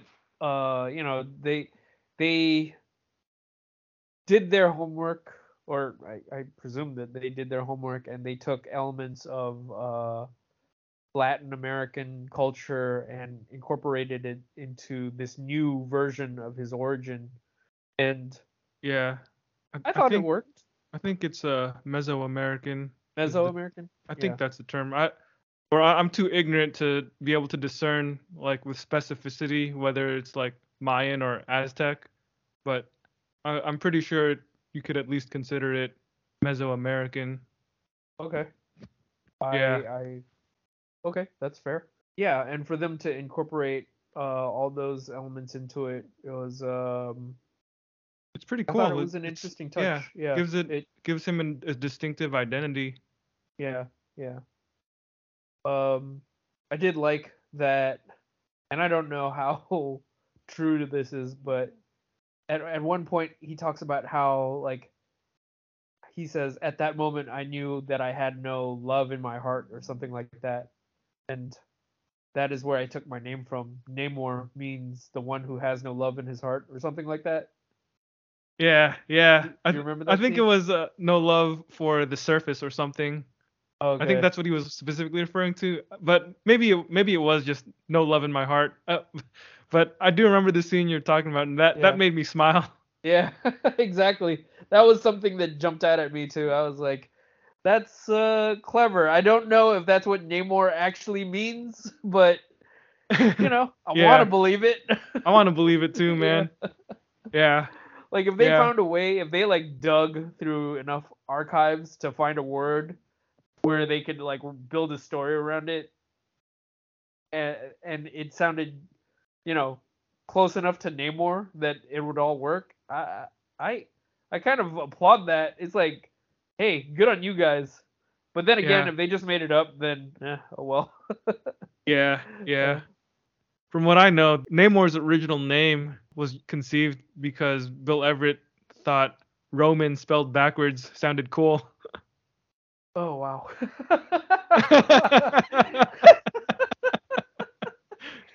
Ooh, wow. Okay. Yeah, yeah. That was I just learned that today. I did not know that. You were today years old when you learned that Bill Everett named Namor because Roman backwards sounded cool to him. Yeah. I'm a little speechless, but okay. Okay. I feel like Okay. I maybe shouldn't have told you that. Yeah, Sorry, man. no, My I bad. needed to know that. I needed to know that. I'm just stunned is all. uh Okay. I accept it. It is what it is, man. What are you gonna do with that? All right. Well, if we don't really have any other things to discuss in terms of the ideas or influences, you want to talk about, where the story is gonna go potentially moving forward? Yeah, I guess one thing is what we were saying earlier about the U.S. government subplot and what the Contessa is up to. Yeah. Like, I don't know where they're gonna pick that up. I mean, I feel like logically the right place to do it would be in the third Black Panther movie, but knowing Disney, it's probably gonna be in some TV show or something for all we know. Yeah. Or hey, maybe it'll just be one of the elements of the Thunderbolts movie. So yeah, I don't know. I mean, I guess that could make sense just because Bucky is in that movie, and hey, he lived in Wakanda for a little while, so maybe she's gonna use his knowledge to try and force him to do something for the Thunderbolts. You know, Yeah. That makes sense. it's possible. Yeah. There is also the Namor, Namora, and Atuma storyline. Like, I do think that last scene does lay the groundwork for a pretty common story that we see with Namor a lot, which is even though he's the king of these people, they seem to try to rise up against him a bunch of times and try to overthrow him quite a few times. Yeah, and in the comics, Atuma is one of his main villains. Exactly. So that scene in the end where he's explaining, you know, he's like, "Hey, Namora, you gotta understand, she spared my life, so she's a good person." What is this So voice you're doing? it's Namor if he was a simp. So we have to make an alliance with them, Namora.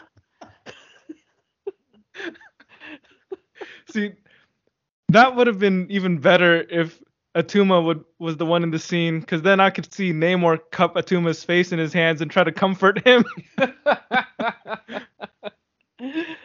but when he was trying to explain all this to Namora, like her look was one of disgust. She was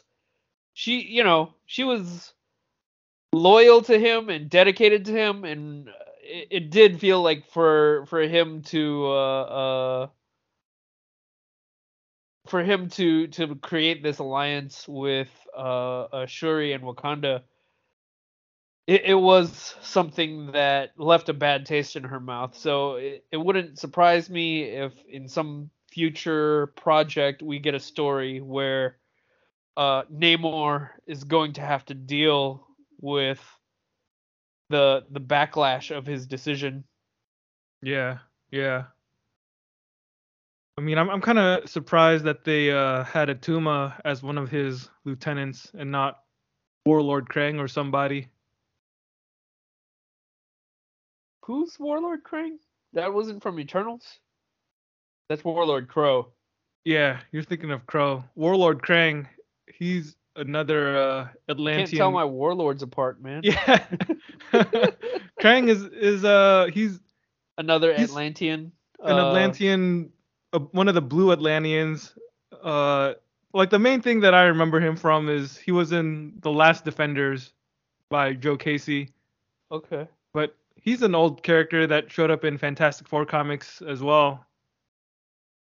And I guess the thing that the thing with him is that he's actually been he's kind of like an anti-hero too, you know, like he's not always set against Namor. Sometimes he's you know, like in The Last Defenders, he's actually working alongside the heroes there. So Huh.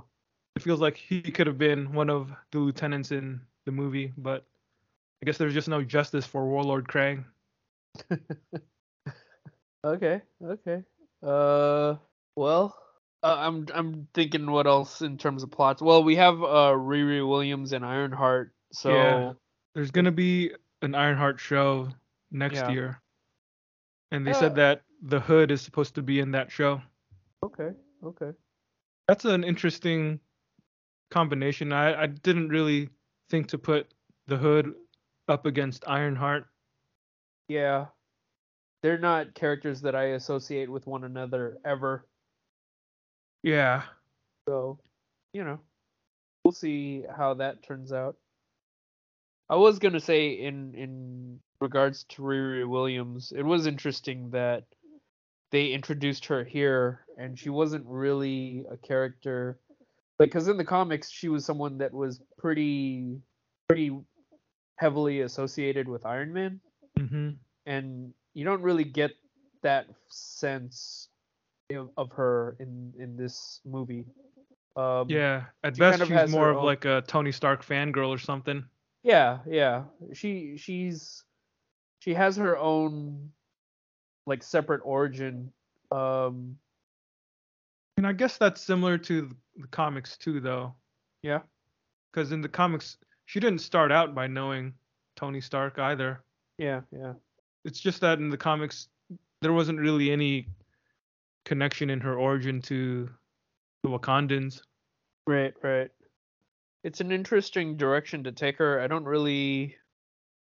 know. She's a pretty contentious character in the comics just because there were a lot of bastards that hated her. you know? Yeah. Yeah, Yeah, there's definitely. there's really no other word for it, and for her to get a chance to be introduced, I'm glad that they found a way to make it work, and I don't know. I I was gonna say I don't know if they found a way to address all of the issues that people had, but I don't think that it's the type of thing that anything they could do would ever address those things, you know? So Yeah. whatever origin they gave her here, it's as good an origin as I any. think so. Yeah. Yeah, yeah, Fits. yeah, I hope that show turns out to be good. yeah. Yeah. And I've got love for the Hood as well, so interested to see what they do with them. All right. You want to make some recommendations for people who watch this movie and would probably like, something that would be in the spirit of this movie? Man, we've been talking about Hickman all episode long, so again, check out Jonathan Hickman's runs on New Avengers and Avengers and also Secret Wars to tie it all up because the stuff he does with Namor and T'Challa in New Avengers is absolutely top-notch stuff. It's probably the best stuff that we've gotten with Namor, I think. Am I right? Yeah. I mean, you've read a ton of other Namor comics too, but I don't think any of them really stand out as much. None of them live up to that version of Namor. That gives him an antagonist that's worthy of him, you know? We're not Yeah. talking about Atuma or Warlord Krang. Like he's he's got legitimate beef with Black Panther and they're not small minnows. They're not nobodies. This is they're two pretty big forces coming up against one another. So it's the ideal Namor rivalry, I'd say. Yeah. Yeah. It's extremely compelling stuff. There's their story is primarily in Hickman's New Avengers, but that series intertwines with the Avengers book and culminates in Secret Wars. And in Secret Wars, T'Challa and Namor do get a bunch of really good scenes together too. So I feel like anyone who is into Namor should read all of it. But Yeah. yeah, Hickman's definitely done a lot of great scenes with Namor. It feels like anytime Namor appears in one of his comics, he always has these great moments. I mean, he shows up in uh, it was either House of X or Powers of Ten, and then I think he also shows up in some an issue of X-Men at some point, and then uh, Fantastic Four when Hickman wrote it. There's always good stuff when Hickman writes Namor. It would be amazing if he ever just wrote a Namor ongoing series or even a mini series or something. I would be so about that. I was gonna say there is currently a mini series out right now. I haven't read it. I am kind of curious about it. It's called Namor Conquered Shores. Conquered Um, Shores. Okay. yeah, Who's that and by? it's Christopher Cantwell with art by Pasquale Ferry. Oh, Pascal Ferry is good, man. Yeah, he is. He is. So, like, it's only 6 issues long, so I'm hoping that Pasquale Ferry is able to do all 6 issues. Yeah. Yeah, but essentially, what I know of it is it's a story about. It's basically Namor's version of an Old Man Logan story. So it's a story that takes place in the distant future when all of humanity is wiped out and Namor is the last man on Earth or the last being on Earth, and just him reflecting on what has happened since. At least as far as my understanding of that goes. hmm Yeah. Do you have any of it? No, but I'm looking to get that in quarter bins or dollar bins if I can when I get a chance. Nice, Or nice. at least because it's only 6 issues, I doubt they'll ever make a hardcover of it. So it's not something that I'm holding out any hope for. Yeah, But you know, like I said, if I find it in quarter bins or dollar bins, I'll pick it up. If not, I can always read it off Hoopla too. So I do have that on my radar to check out when it's done. very good, very good. Yeah. Yeah. My other recommendations for Black Panther in general are the Marvel Knights run by Christopher Priest from the late 90s, early 2000s, and the Ta-Nehisi Coates run on Black Panther, which was just from a few years ago.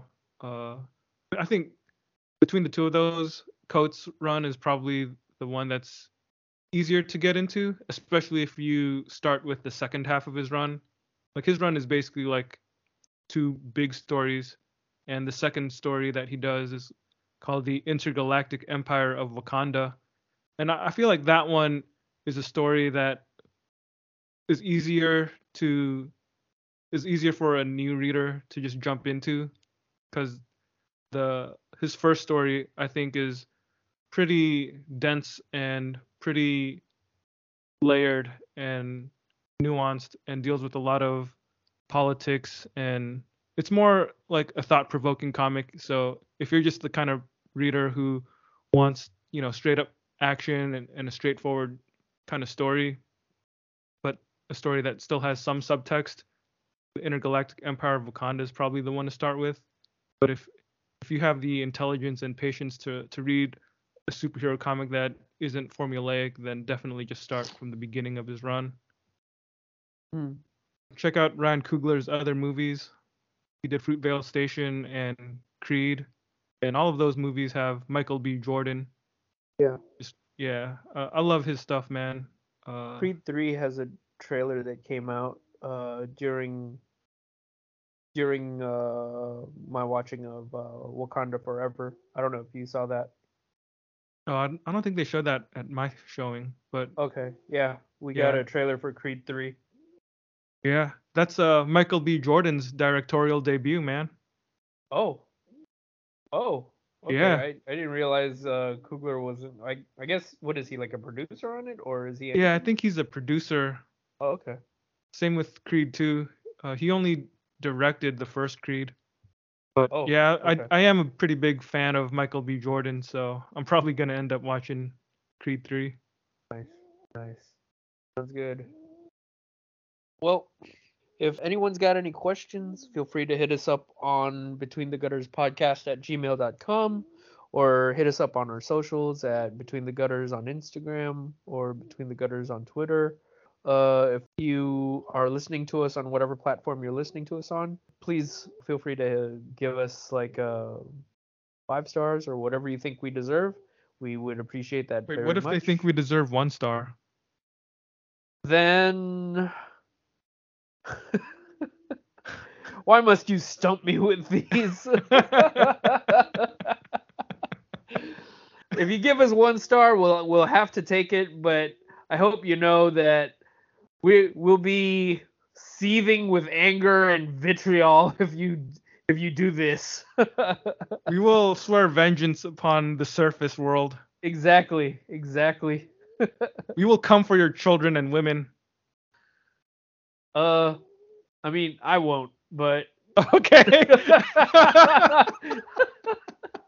All right.